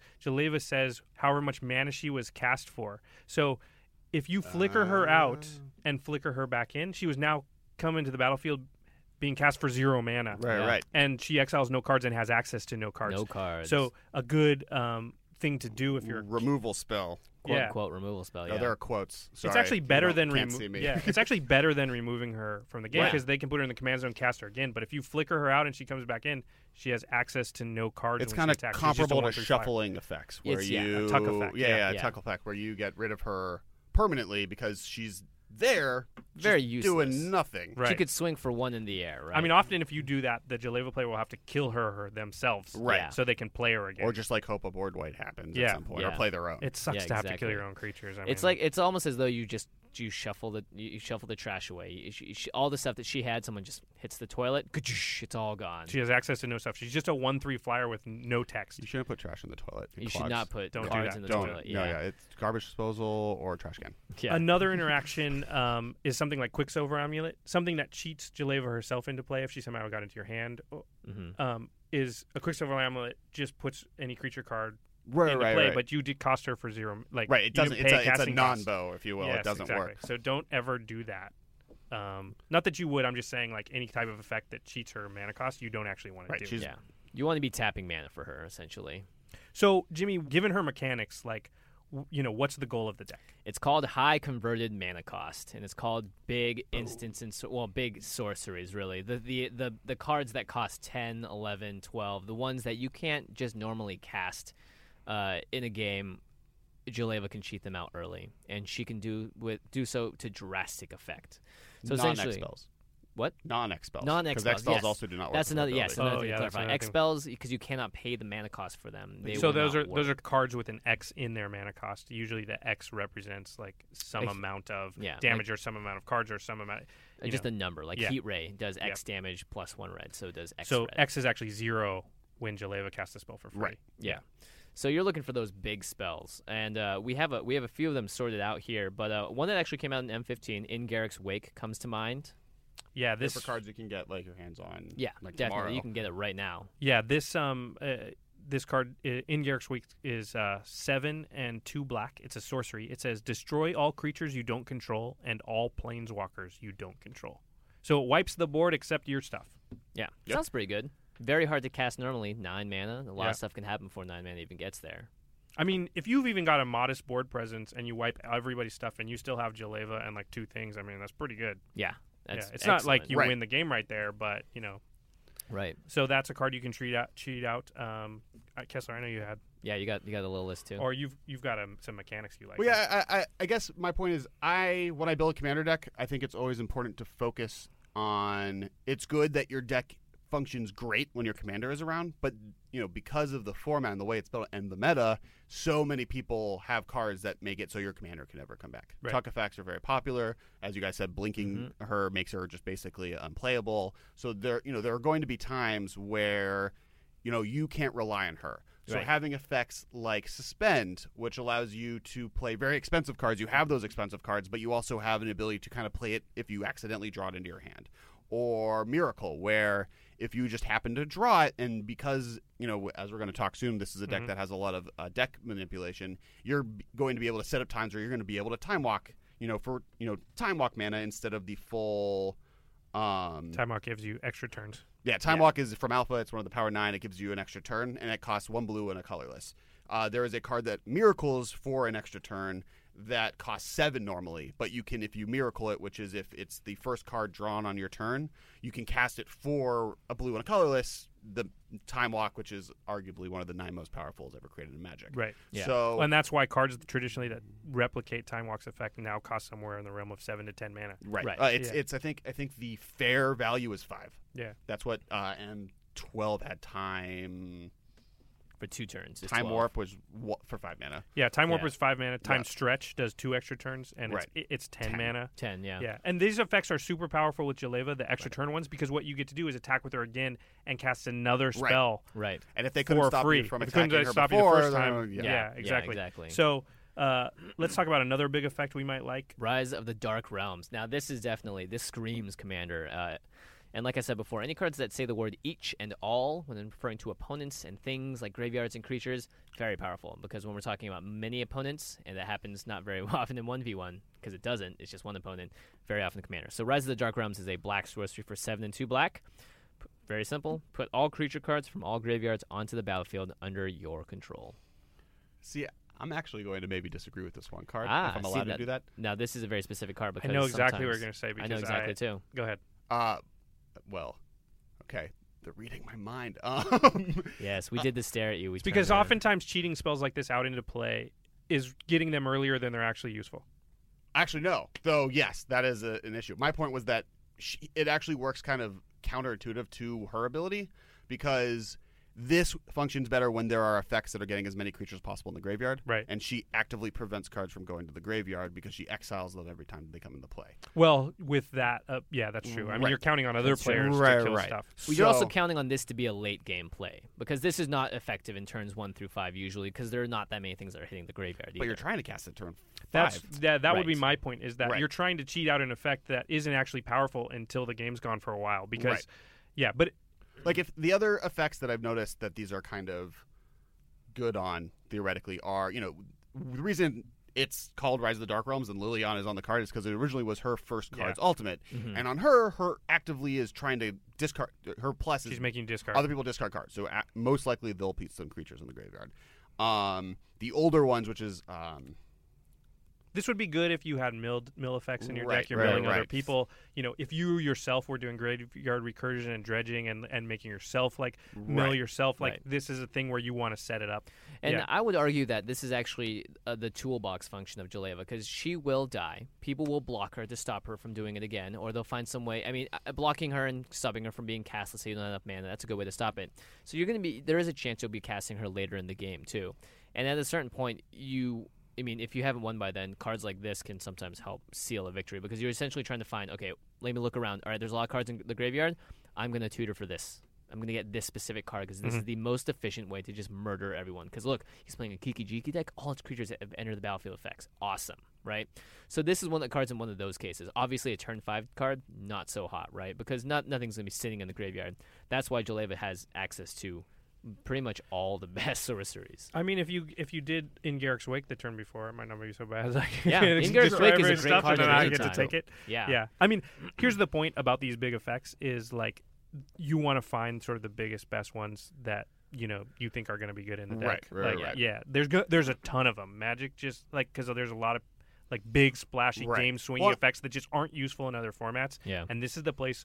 This is a fun type of deck to play because this is the place to pull out all that stuff. Right. That big, flashy, awesome, 10 mana costing stuff that you just never get to play. And here you are, and you can cheat it in. Well, I think that's one of the reasons that Time Walk effects are so good. Mm-hmm. Because if you get them off, you get them off. Yeah. Where, if you, early game you might get Rise of the Dark Realms, but it might not do anything. Mm-hmm. But you only get 4 cards from your deck. So you only get 4 chances they hit great cards. And if, you're playing the normal third of lands, that's really a 60% chance of hitting a great card. Mm-hmm. And versus Time Walk, where no matter what, Time Walk is going to be relevant because you're going to get to attack again, or you're going to get to play spells in your hand, or you're going to get to do something that's semi-situational like Rise of the Dark Realms, which later game will be devastating. Yeah.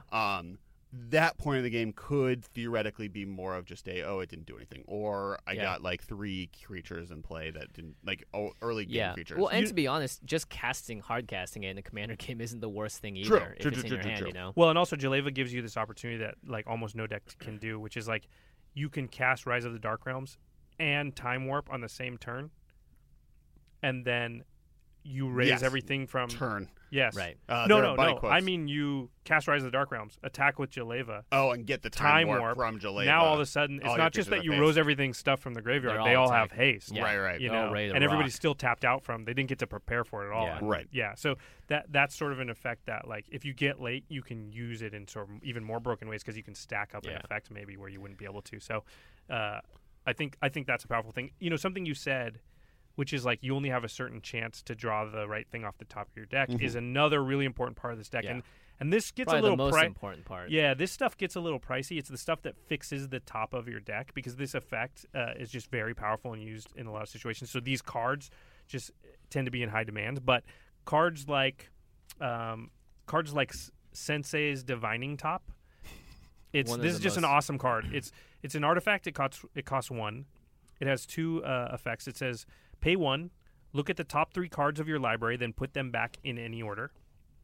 And then the second ability is you can tap the Divining Top and draw a card, then put Sensei's Divining Top on top of its owner's library. So this allows you to sort of see what's there and reorder in the way that you want, so that you know, like, oh, I'm going to get... Because you can't count on the other decks even having a big sorcery or instant. Yeah. Right. You know, other people's you decks... never should count on that. Yeah, you can't. Like, often nobody's running a big high casting cost instant or sorcery at all.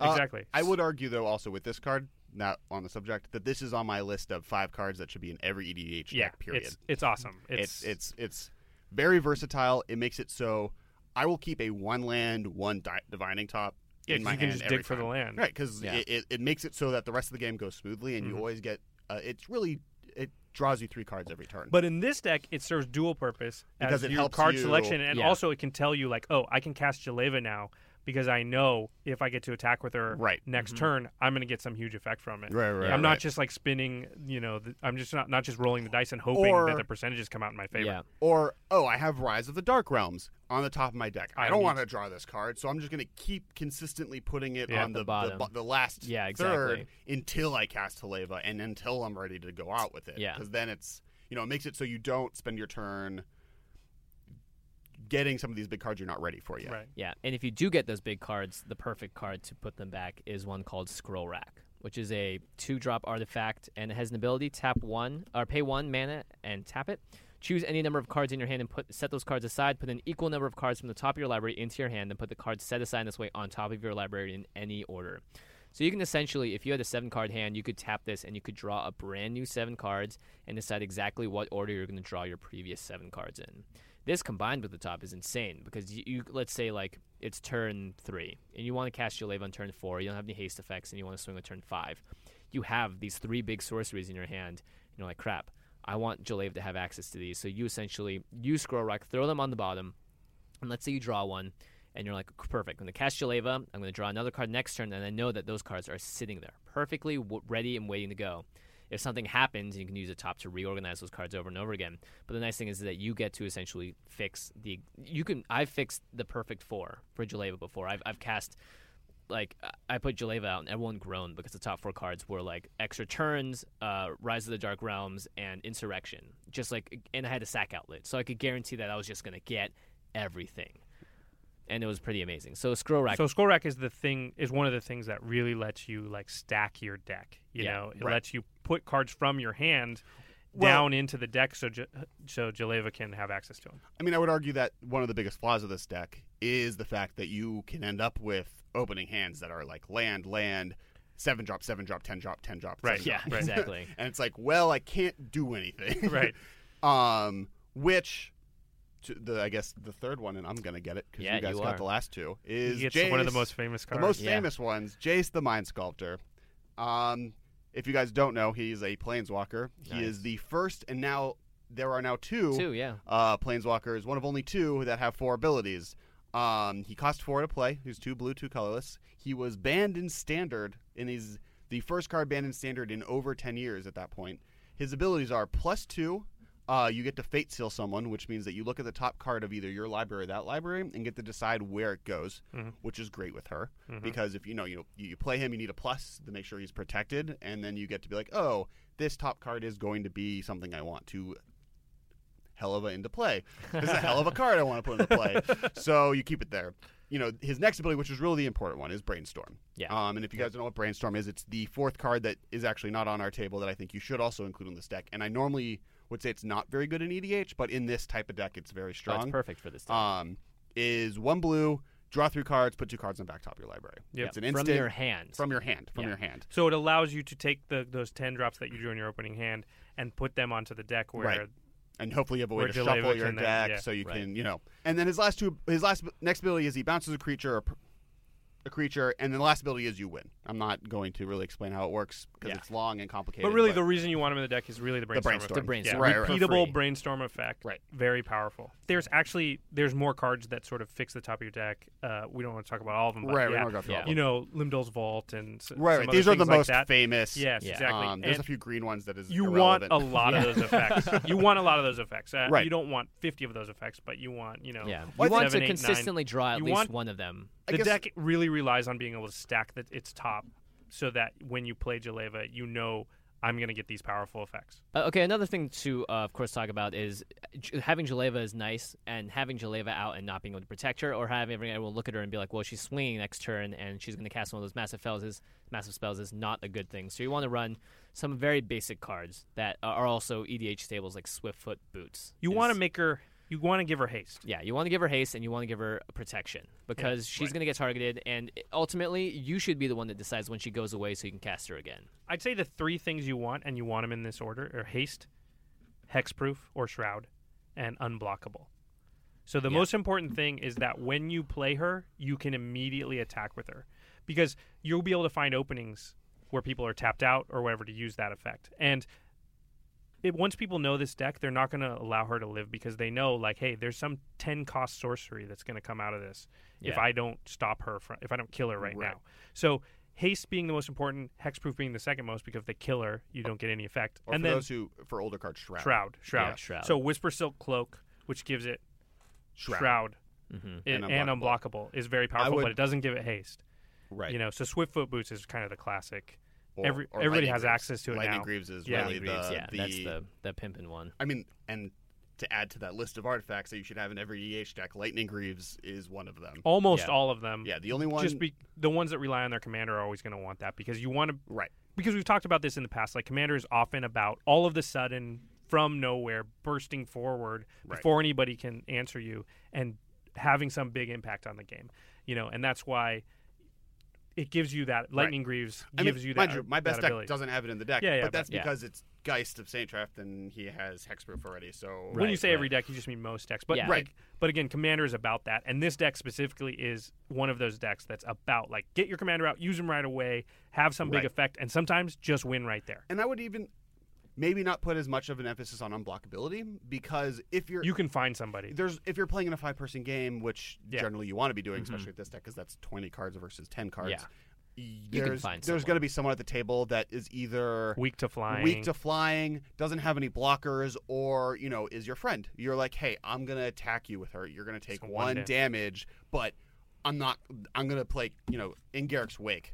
And you have no creatures, so who cares? You want that to happen. That's good for you. Equalize your board. You're right. I won't remove your creature, but Shroud, making it so people can't kill it, and haste, so you. Yeah, that's why I said in that order. I think haste definitely. being most important, Shroud or Hexproof being second most important, and then if you can, unblockability is great. You don't absolutely. need it. I was thinking indestructibility would be something I might think about putting up there, because it's similar to Hexproof and Shroud, and really the two important things are protecting it and being as explosive as possible. So haste and protection of some kind. Where unblockability, she has flying. There are these abilities that she already. There will be some percentage of time where you get her out, and if she's not unblockable, you can't attack safely with her. And but you can still use her. You can still attack and use one spell. I'd rather attack and get one Rise of the Dark Realms and just win. It's true. It's true.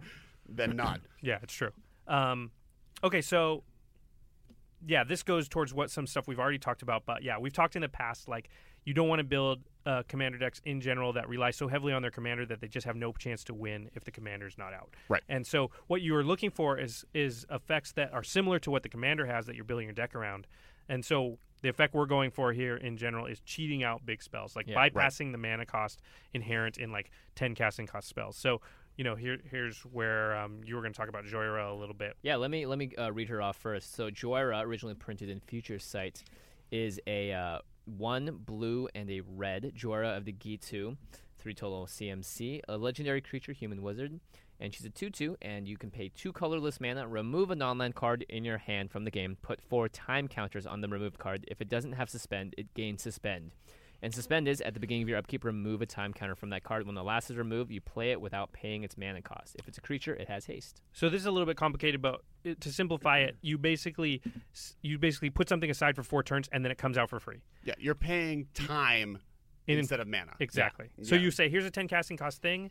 I'm going to suspend it, and then in 4 turns, it's going to come out for free. So inevitably, it is going to come out. It's It can be countered at that point. Right. It's like you cast it. If it's a creature, like you said, it has haste, which is super powerful, actually. Right. And though suspend kind of less relevant to this deck specifically. Yeah. But suspend has just traditionally been like super, super powerful. It just allows you to do broken things. The good suspend cards are very, very good. Yeah. Very good, yeah. So there's a card that allows you to cheat out huge spells. I mean, they're going to sort of see it coming, but sometimes it just doesn't matter. Like, Right. It allows you to stack effects.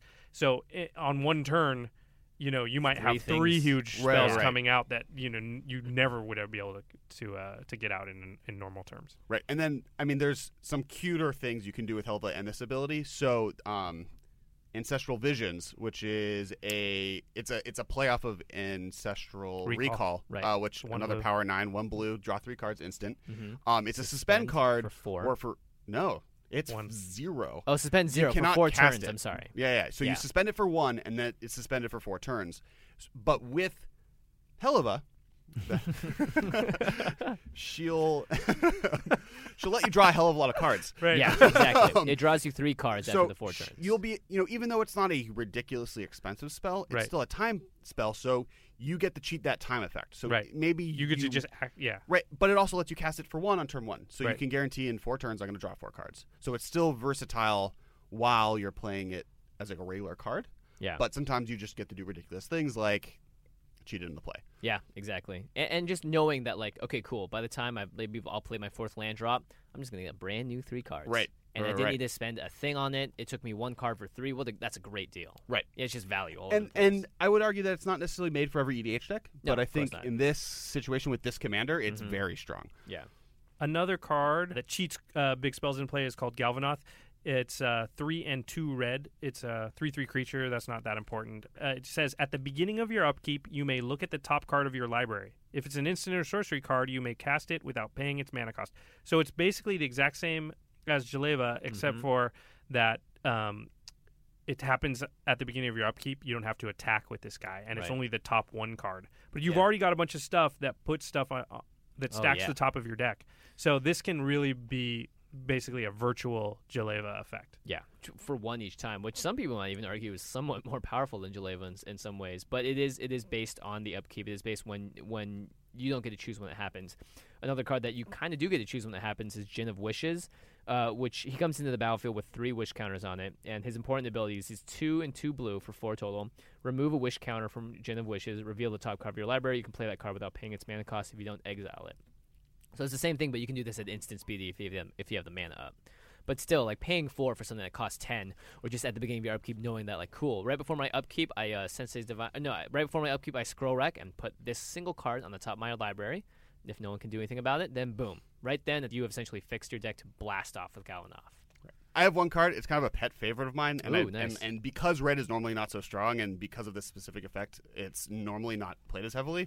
It's a card called Heretic's Punishment. I'm just going to read it because otherwise. So it's 1 red, 4 colorless. It's an enchantment, and for 1 red, 3 colorless, you can choose target creature or player, then put the top 3 cards of your library into your graveyard. Heretic's Punishment then deals damage to that creature or player equal to the highest converted mana cost among those cards. So you can turn these converted mana costs into like ridiculous amounts of damage. So Yeah. you just you put it in play, you play 4, you pick which one of those high costing cards that you're already putting in your deck because it works with that, and you can pretty much kill anything, Yeah. or you can kill your opponents because right, exactly. you got the can opportunity just- to do. I boom. mean, with Lilith, It's great Rise to of the take Dark an extra Realms, turn to kill him, but it's also if that just card will just literally do 10 damage to it's their just face. 9 just to a kill you. face. There's Yeah. a lot of players that just do their own other players doing stuff. They're just low at that point, anyways. Yeah. This reminds me of a That's- card that's along similar lines. It's called Time Sifter, and what it says is it's an artifact for 5, and it says at the beginning of each player's upkeep, each player removes the top card of his or her library from the game. The player who removed the card with the highest converted mana cost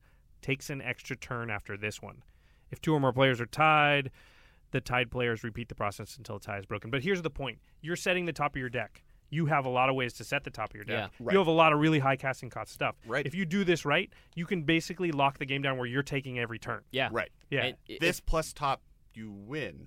Kind of, yeah. Theoretically. I mean, if you have one thing that can freely attack or Right. one way to do repetitive damage, you're just going to be like, I take the next turn. I take the next turn. I Right. take the next turn. I Yeah. take the next turn. And every turn you're doing, crazy broken stuff anyway. Yeah. Like, 'Cause you're there's going to a- win that game. You have a much higher chance than everyone else at the board of having the most expensive cards. Yeah. You reveal a 10 cost time stretch. Hey, guess what? It says take 2 extra turns, and let's say Jaleva's just gone. She's in the middle of your deck.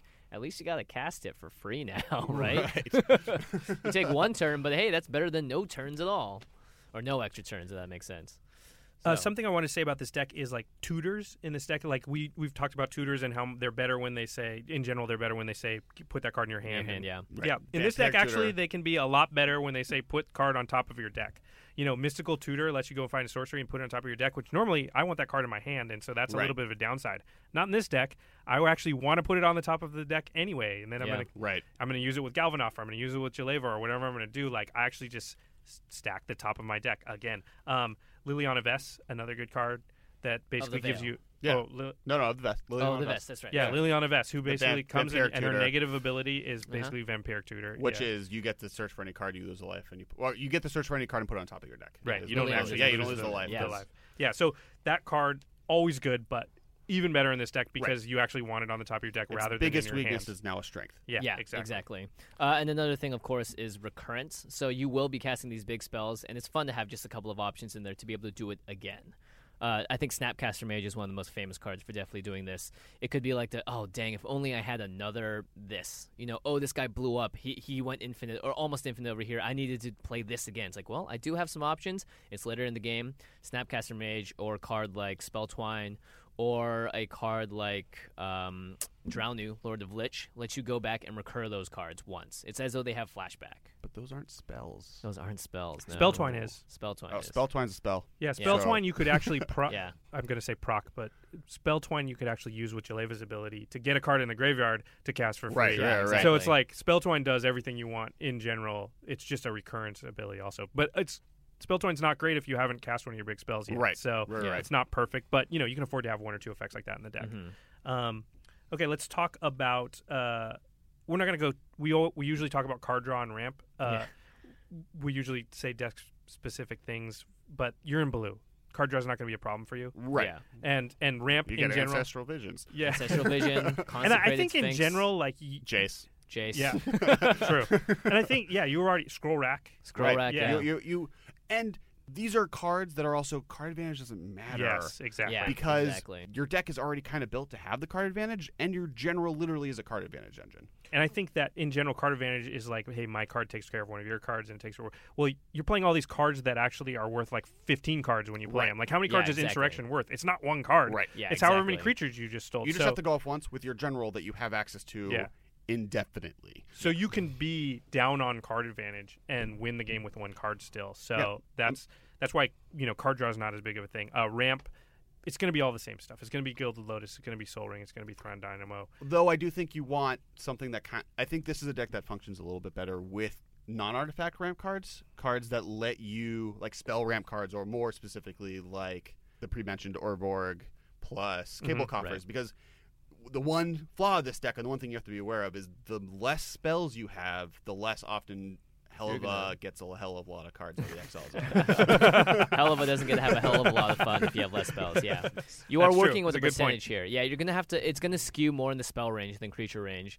That's why it's also important. This is a political deck. This is a deck that you play in a group, because one-on-one, you're not going to do too well, I don't think.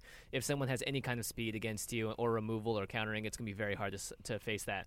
But in a group setting with Jeleva, because a lot of these spells are very specific in what they do, this is your chance to really work your political skills, because otherwise you are going to get hate if you're just taking this out on everyone. I mean, this is a miracle type deck. This is one of those decks where like it looks like you don't have a lot going on, and you've just got a Swiftfoot Boots out on and that's it.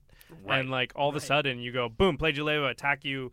I play Garrick's Wake, all your creatures are dead. I play Time Stretch. On my first turn, I end Garrick's Wake. On my second turn, I Time Warp. Now on my third turn, I put Scourge of the Throne out. I put haste on that, and then I attack you. And now on my fourth, and you're on your sixth combat phase. Yeah. Right. And everybody's just blinking like, what happens? You had a Swiftfoot Boost on the table. That can happen with this deck. It's fun, but that's gonna it's one of those burst decks that just sort of comes out of nowhere. Right. Which, speaking of meta, be careful of. Yeah, exactly. Yes. You want to almost lose on purpose with the deck maybe once or twice first, so just they know hiding what you're doing. So like, oh, he's trying to do silly things, and no, I'm just biding my time. So let's talk about a couple cards that may not be the first thing you think of. Scourge of the Throne, we've mentioned. What it says is if you attack the player with the most life or tied for the most life, then you get to untap all your creatures and you get another combat phase after this one. This is a really obviously powerful Jeleva, because getting to activate her twice means getting to use cast like 10 cast sorceries twice in a row, which is like geez, if you do that once, you probably win. Like, it's crazy. If you cast Right. Insurrection followed by in the multiplayer whatever game, 10 casting cost sometimes you you want need to have like, two. You know. Yeah. So that's a really powerful effect. Aggravated Assault does almost the same thing. Yeah. It's an enchantment. You pay mana. It gives you extra combat phases. Same thing. Another thing, Fork. Oh, things I like love Fork. Twin Cast. Right. Because you're casting these spells. Right. So all of a sudden you cast a Time Stretch, which gives you 2 extra turns, and then for 2 mana you take 4. You take 2 more extra turns. Right. You're casting so many giant spells that gain you so much value, and that's just your spells, not including if you get lucky and hit someone else's giant spell. Yeah. Twin and Fork do a lot of really strong things. And I like Twin things cast. like Fork and Twin Cast because they can work in defense. Somebody tries to counter you. Okay, I was going to use that Fork to fork my Time Stretch, but I'd rather just protect the first one, and I'll counter their counter with Fork. And that's a really versatile card. So yeah, especially in these colors, you have more counters. You have like the best red kind of counter, which is Fork. You get to turn it right back on itself. Let's talk about some trap cards then. Cards that may not be great in all situations, but you want to put in there because they got that high mana cost, and you're like, ooh, I like this ability. Insurrection. I think it's 8 total. You just get to essentially steal everyone's creature for a turn. They gain haste, they untap, and you can do whatever you want with them. The only problem is that they go back at the end of the turn. It's basically like we talk about threaten effects. Yeah. The threaten effect is anytime you steal somebody's creature, it gets haste, untap it. You've got it only for that turn. Right. Yeah. Insurrection is a threaten effect for every creature on the board. Which is amazing, Except which your is kind of cool. Right. You could win the game with Insurrection, but you could also lose it if you don't have a way to deal with the creatures you steal. So one thing that I think is also important for this deck is a sack outlet. Both for Jeleva when you're out of spells to cast, or she's been blinked and she needs to get cast again, and for threaten effects like this. So if you do run Insurrection, you steal everyone's creatures, you swing out like crazy, and then you sack all of them and cast spells because of your sack outlets. That's pretty strong too. The reason I would put this under trap card, and it's the same reason I think Rise of the Dark Realms is a little bit iffy, is that it's not a card that you generally want to cheat out on turn 5. Yeah. Like on turn 5, how many creatures are on the board? It's not probably going to be enough to win. Right. On turn 12, Insurrection is going to be a card that could often win you the game because you grab everybody's creatures and swing at everybody with their own stuff.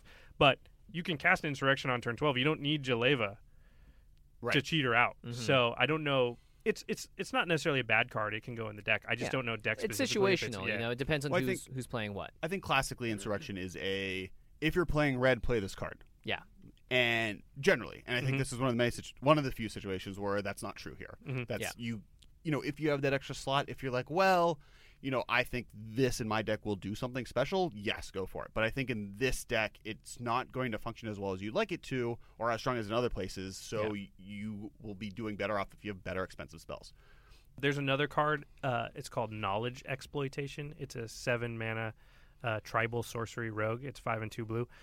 It says, search target opponent's library for an instant or sorcery card. You may play that card without paying its mana cost, then that player shuffles his or her library. So this feels like it belongs in the deck because it's casting instants and sorceries for free. It's casting other people's instants and sorceries for free. Right. Yeah, but why aren't you just putting a card in your deck that is going to be huge? Exactly. Why are you putting in something where it's like, well, geez, I hope Kessler's deck has like a really good, big, expensive sorcery. I mean, here's a little hint. Like, not every deck has those. Right. Well, and you could just be playing Army of the Damned instead. Yeah, exactly. And get 13 2/2s. Yeah, exactly. That will wouldn't close you out just a lot of you games. know what that effect is every time you play it. Exactly. Whereas this effect is like hit or miss. It could be really super miss. It could be like I get to counter something. Like it could be nothing.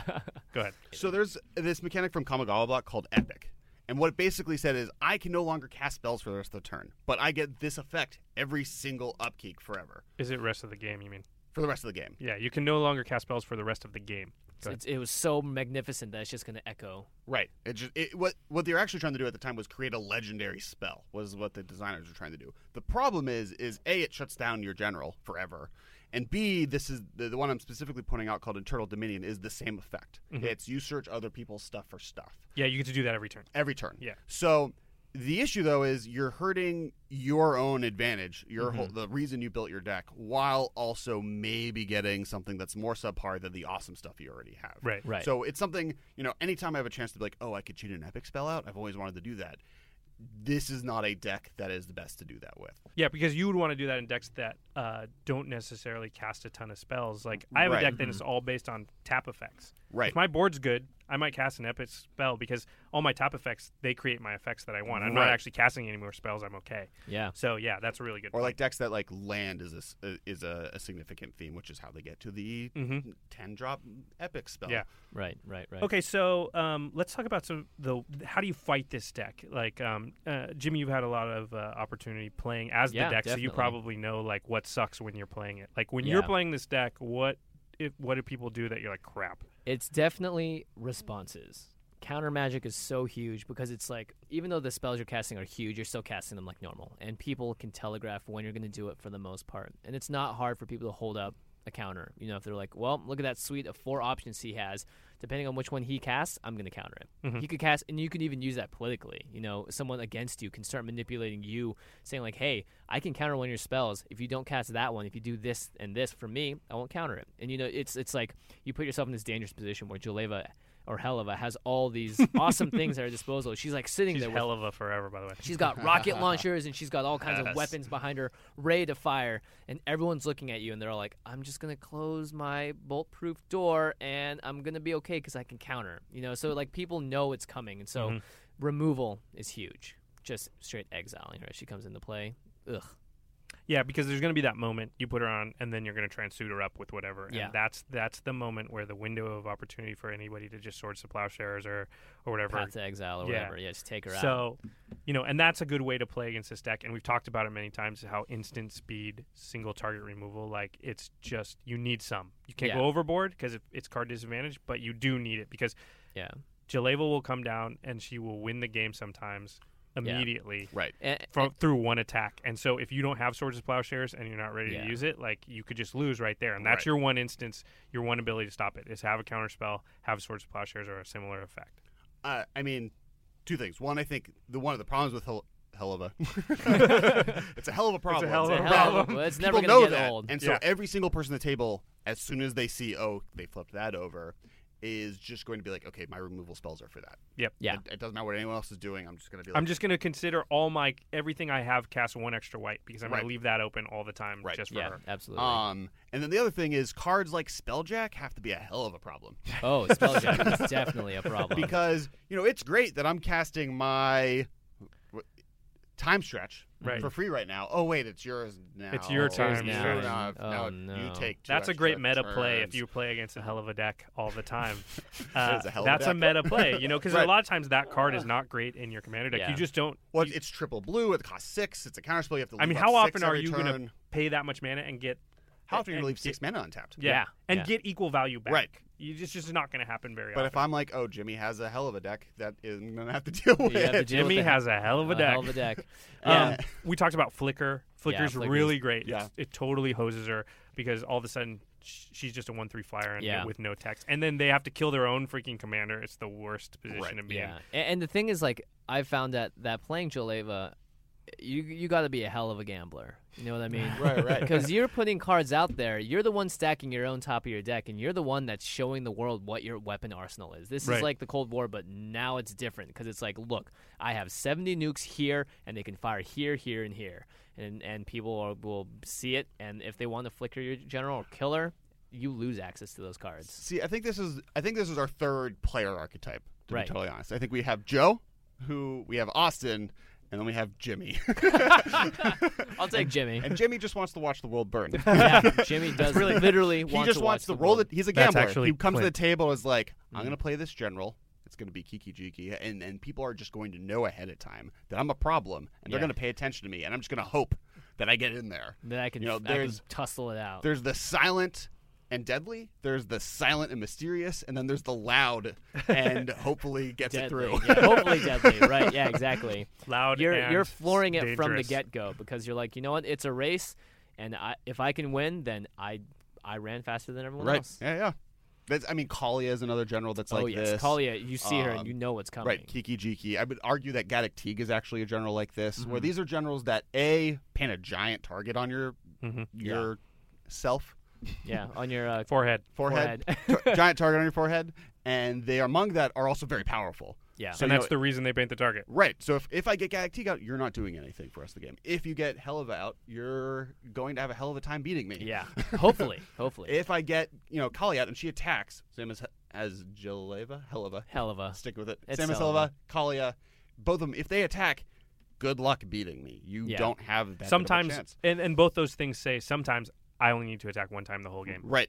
Sometimes if I get one attack off, I'll win. Right. Yeah. And that's just super scary, which is why people are going to come at you, because other commanders feel like, okay, they're going to do their thing, but they have to do it 2 or 3 times before I lose. You know, these commanders feel like, I don't know. Sometimes they just do it once and I'm dead. I think an underrated thing would be artifact destruction in this deck, because it's going to rely on those equipment to make her. And she's way, way less powerful if you put her out and she can't attack right now. Oh, that means every yeah. single player has a chance to kill her before it comes back around to you. O-ring, tuck effect. Like when every single wrath player effect, has you know, sorcery speed removal available to them. The world is their oyster, and you lost your oyster. And there's and it's duplicant. I mean, there's a million things that just hose her. Those are things that makes you have to cast it again. Yeah. Like if you're like, there are so many things that can go wrong. Yeah. So artifact destruction is actually pretty good in this deck because it relies heavily on that equipment. Yeah. And Which, then another thing, you should play with artifact destruction in your commander deck. Always. Never forget. And enchantment destruction. Yes. Enchantment and artifact destruction. Or both.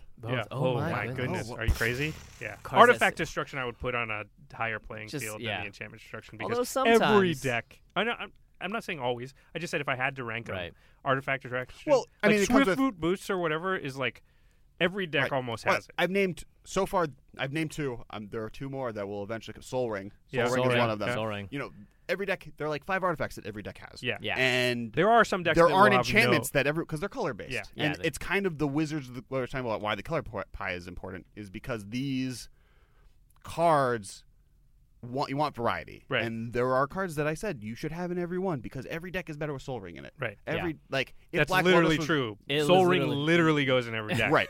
Like that's not a That's metaphor. why it's in the pre-builds. Yeah. There's reason there's in pre-builds. Since it's been in the pre-builds, you have it in every deck. Yep. Okay, so we know some of the stuff. We didn't talk about Tuck.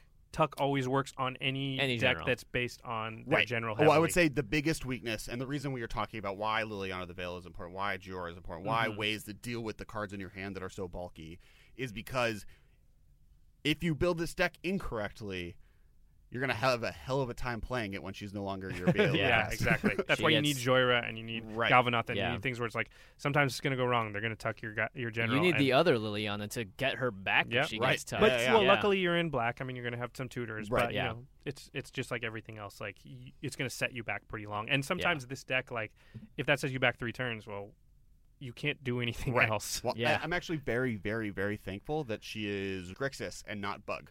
Right. Because it sounds like she'd be nuts in green, because you get green has all after these fine blue creatures. Is the most top of your deck. Yeah. Searching, you know, like top like effects, among the fact that just the ramp. Right. That the problem here, and what we were talking about is like the only things I could think of are mana rocks. Yep. Or High Tide, which isn't really good because you're not playing with many islands. While in green, you know, you get a Boundless Realms.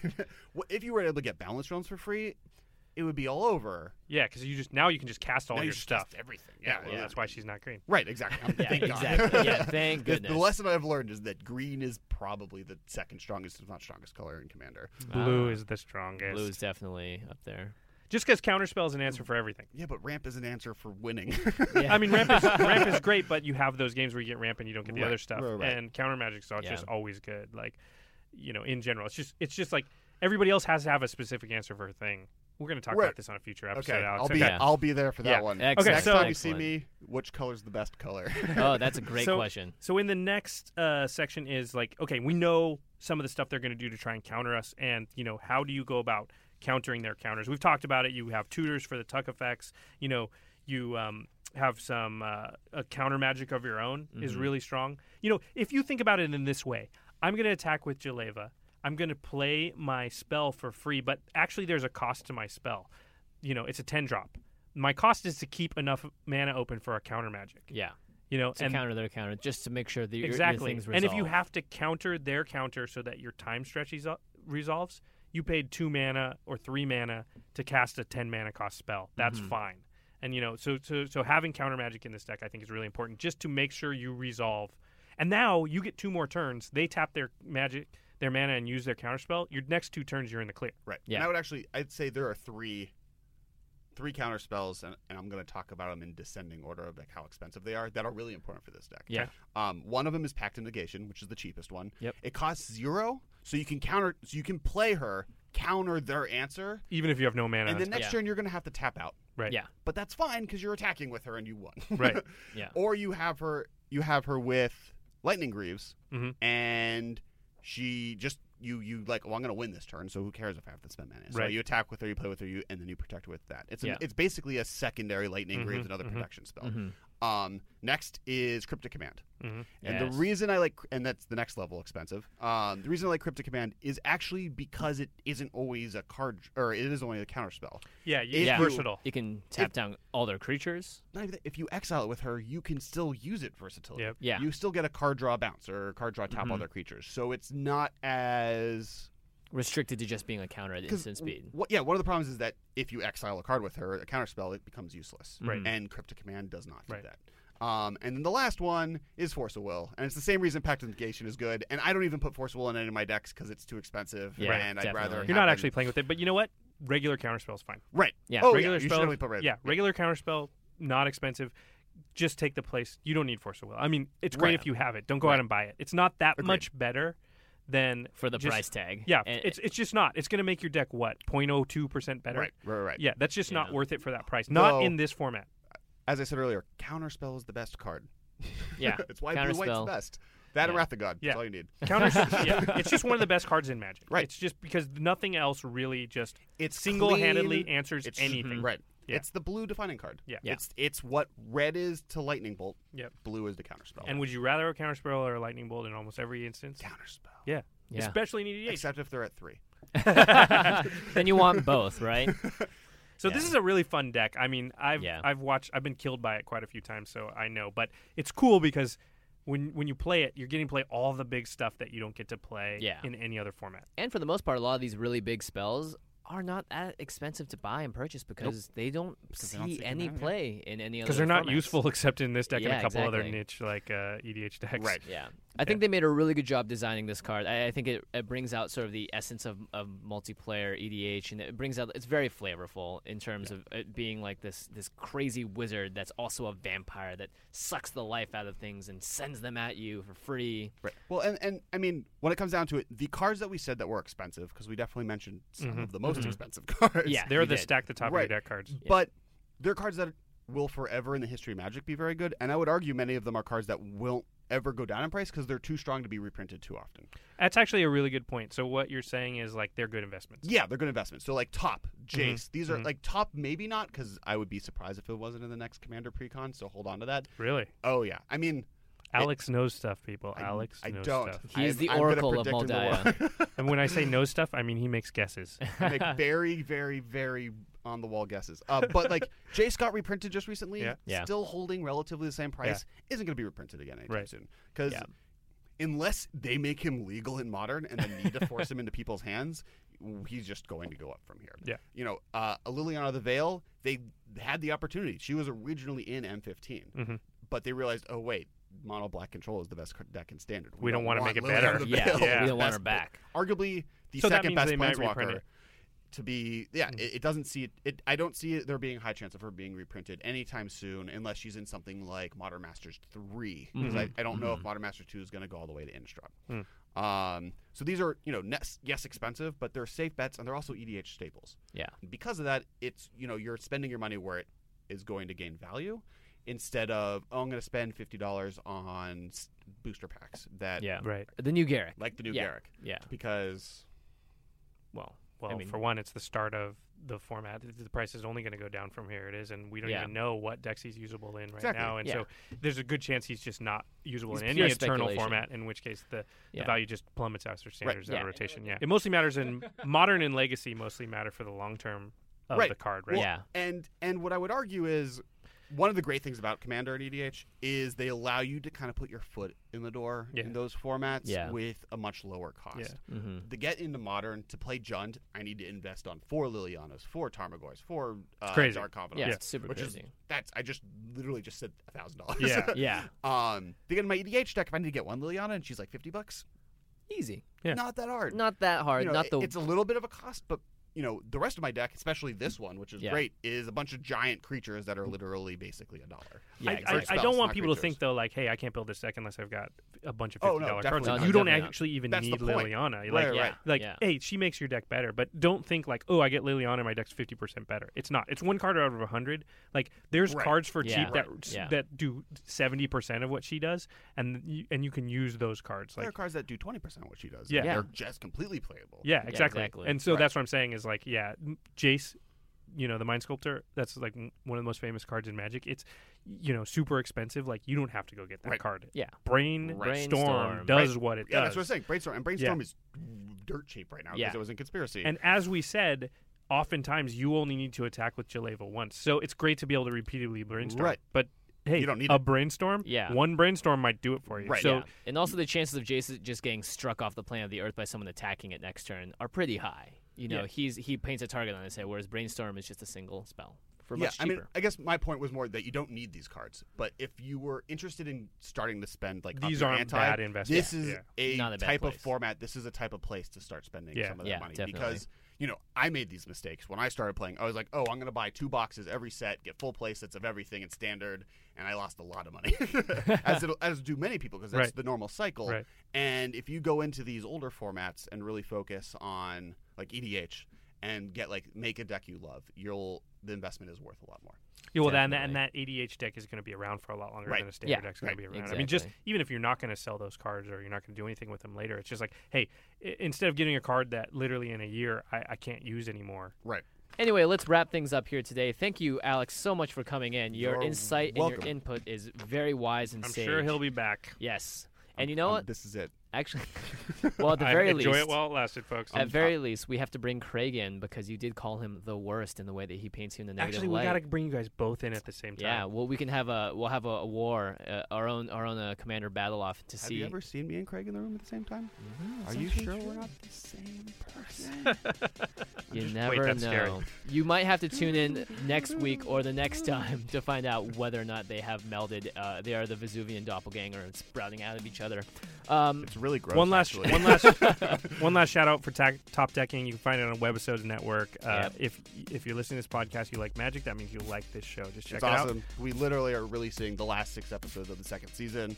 So check it out. It should be awesome. Yeah, it's a blast. It's a lot of fun. And it's made by our friends, so that means it's made by your friends as well. Because you're listening to this podcast, and we're all one big happy You can't family. see it, but I'm hugging the microphone. I see it, and it's a little really, bit it's creepy. adorable. No, I think it's nice. Creepy. I- He's now caressing it. It's creepy. You hear can it? probably hear it. He sounds like. Wow. On that note, thanks for tuning in. Yeah, subscribe to the RSS feed if you haven't. Tell your friends about the podcast. Thanks so much for listening. I'm Jimmy Wong. I'm Josh Lee Kwai. I'm Alex Kessler. We'll see you guys next time. See ya.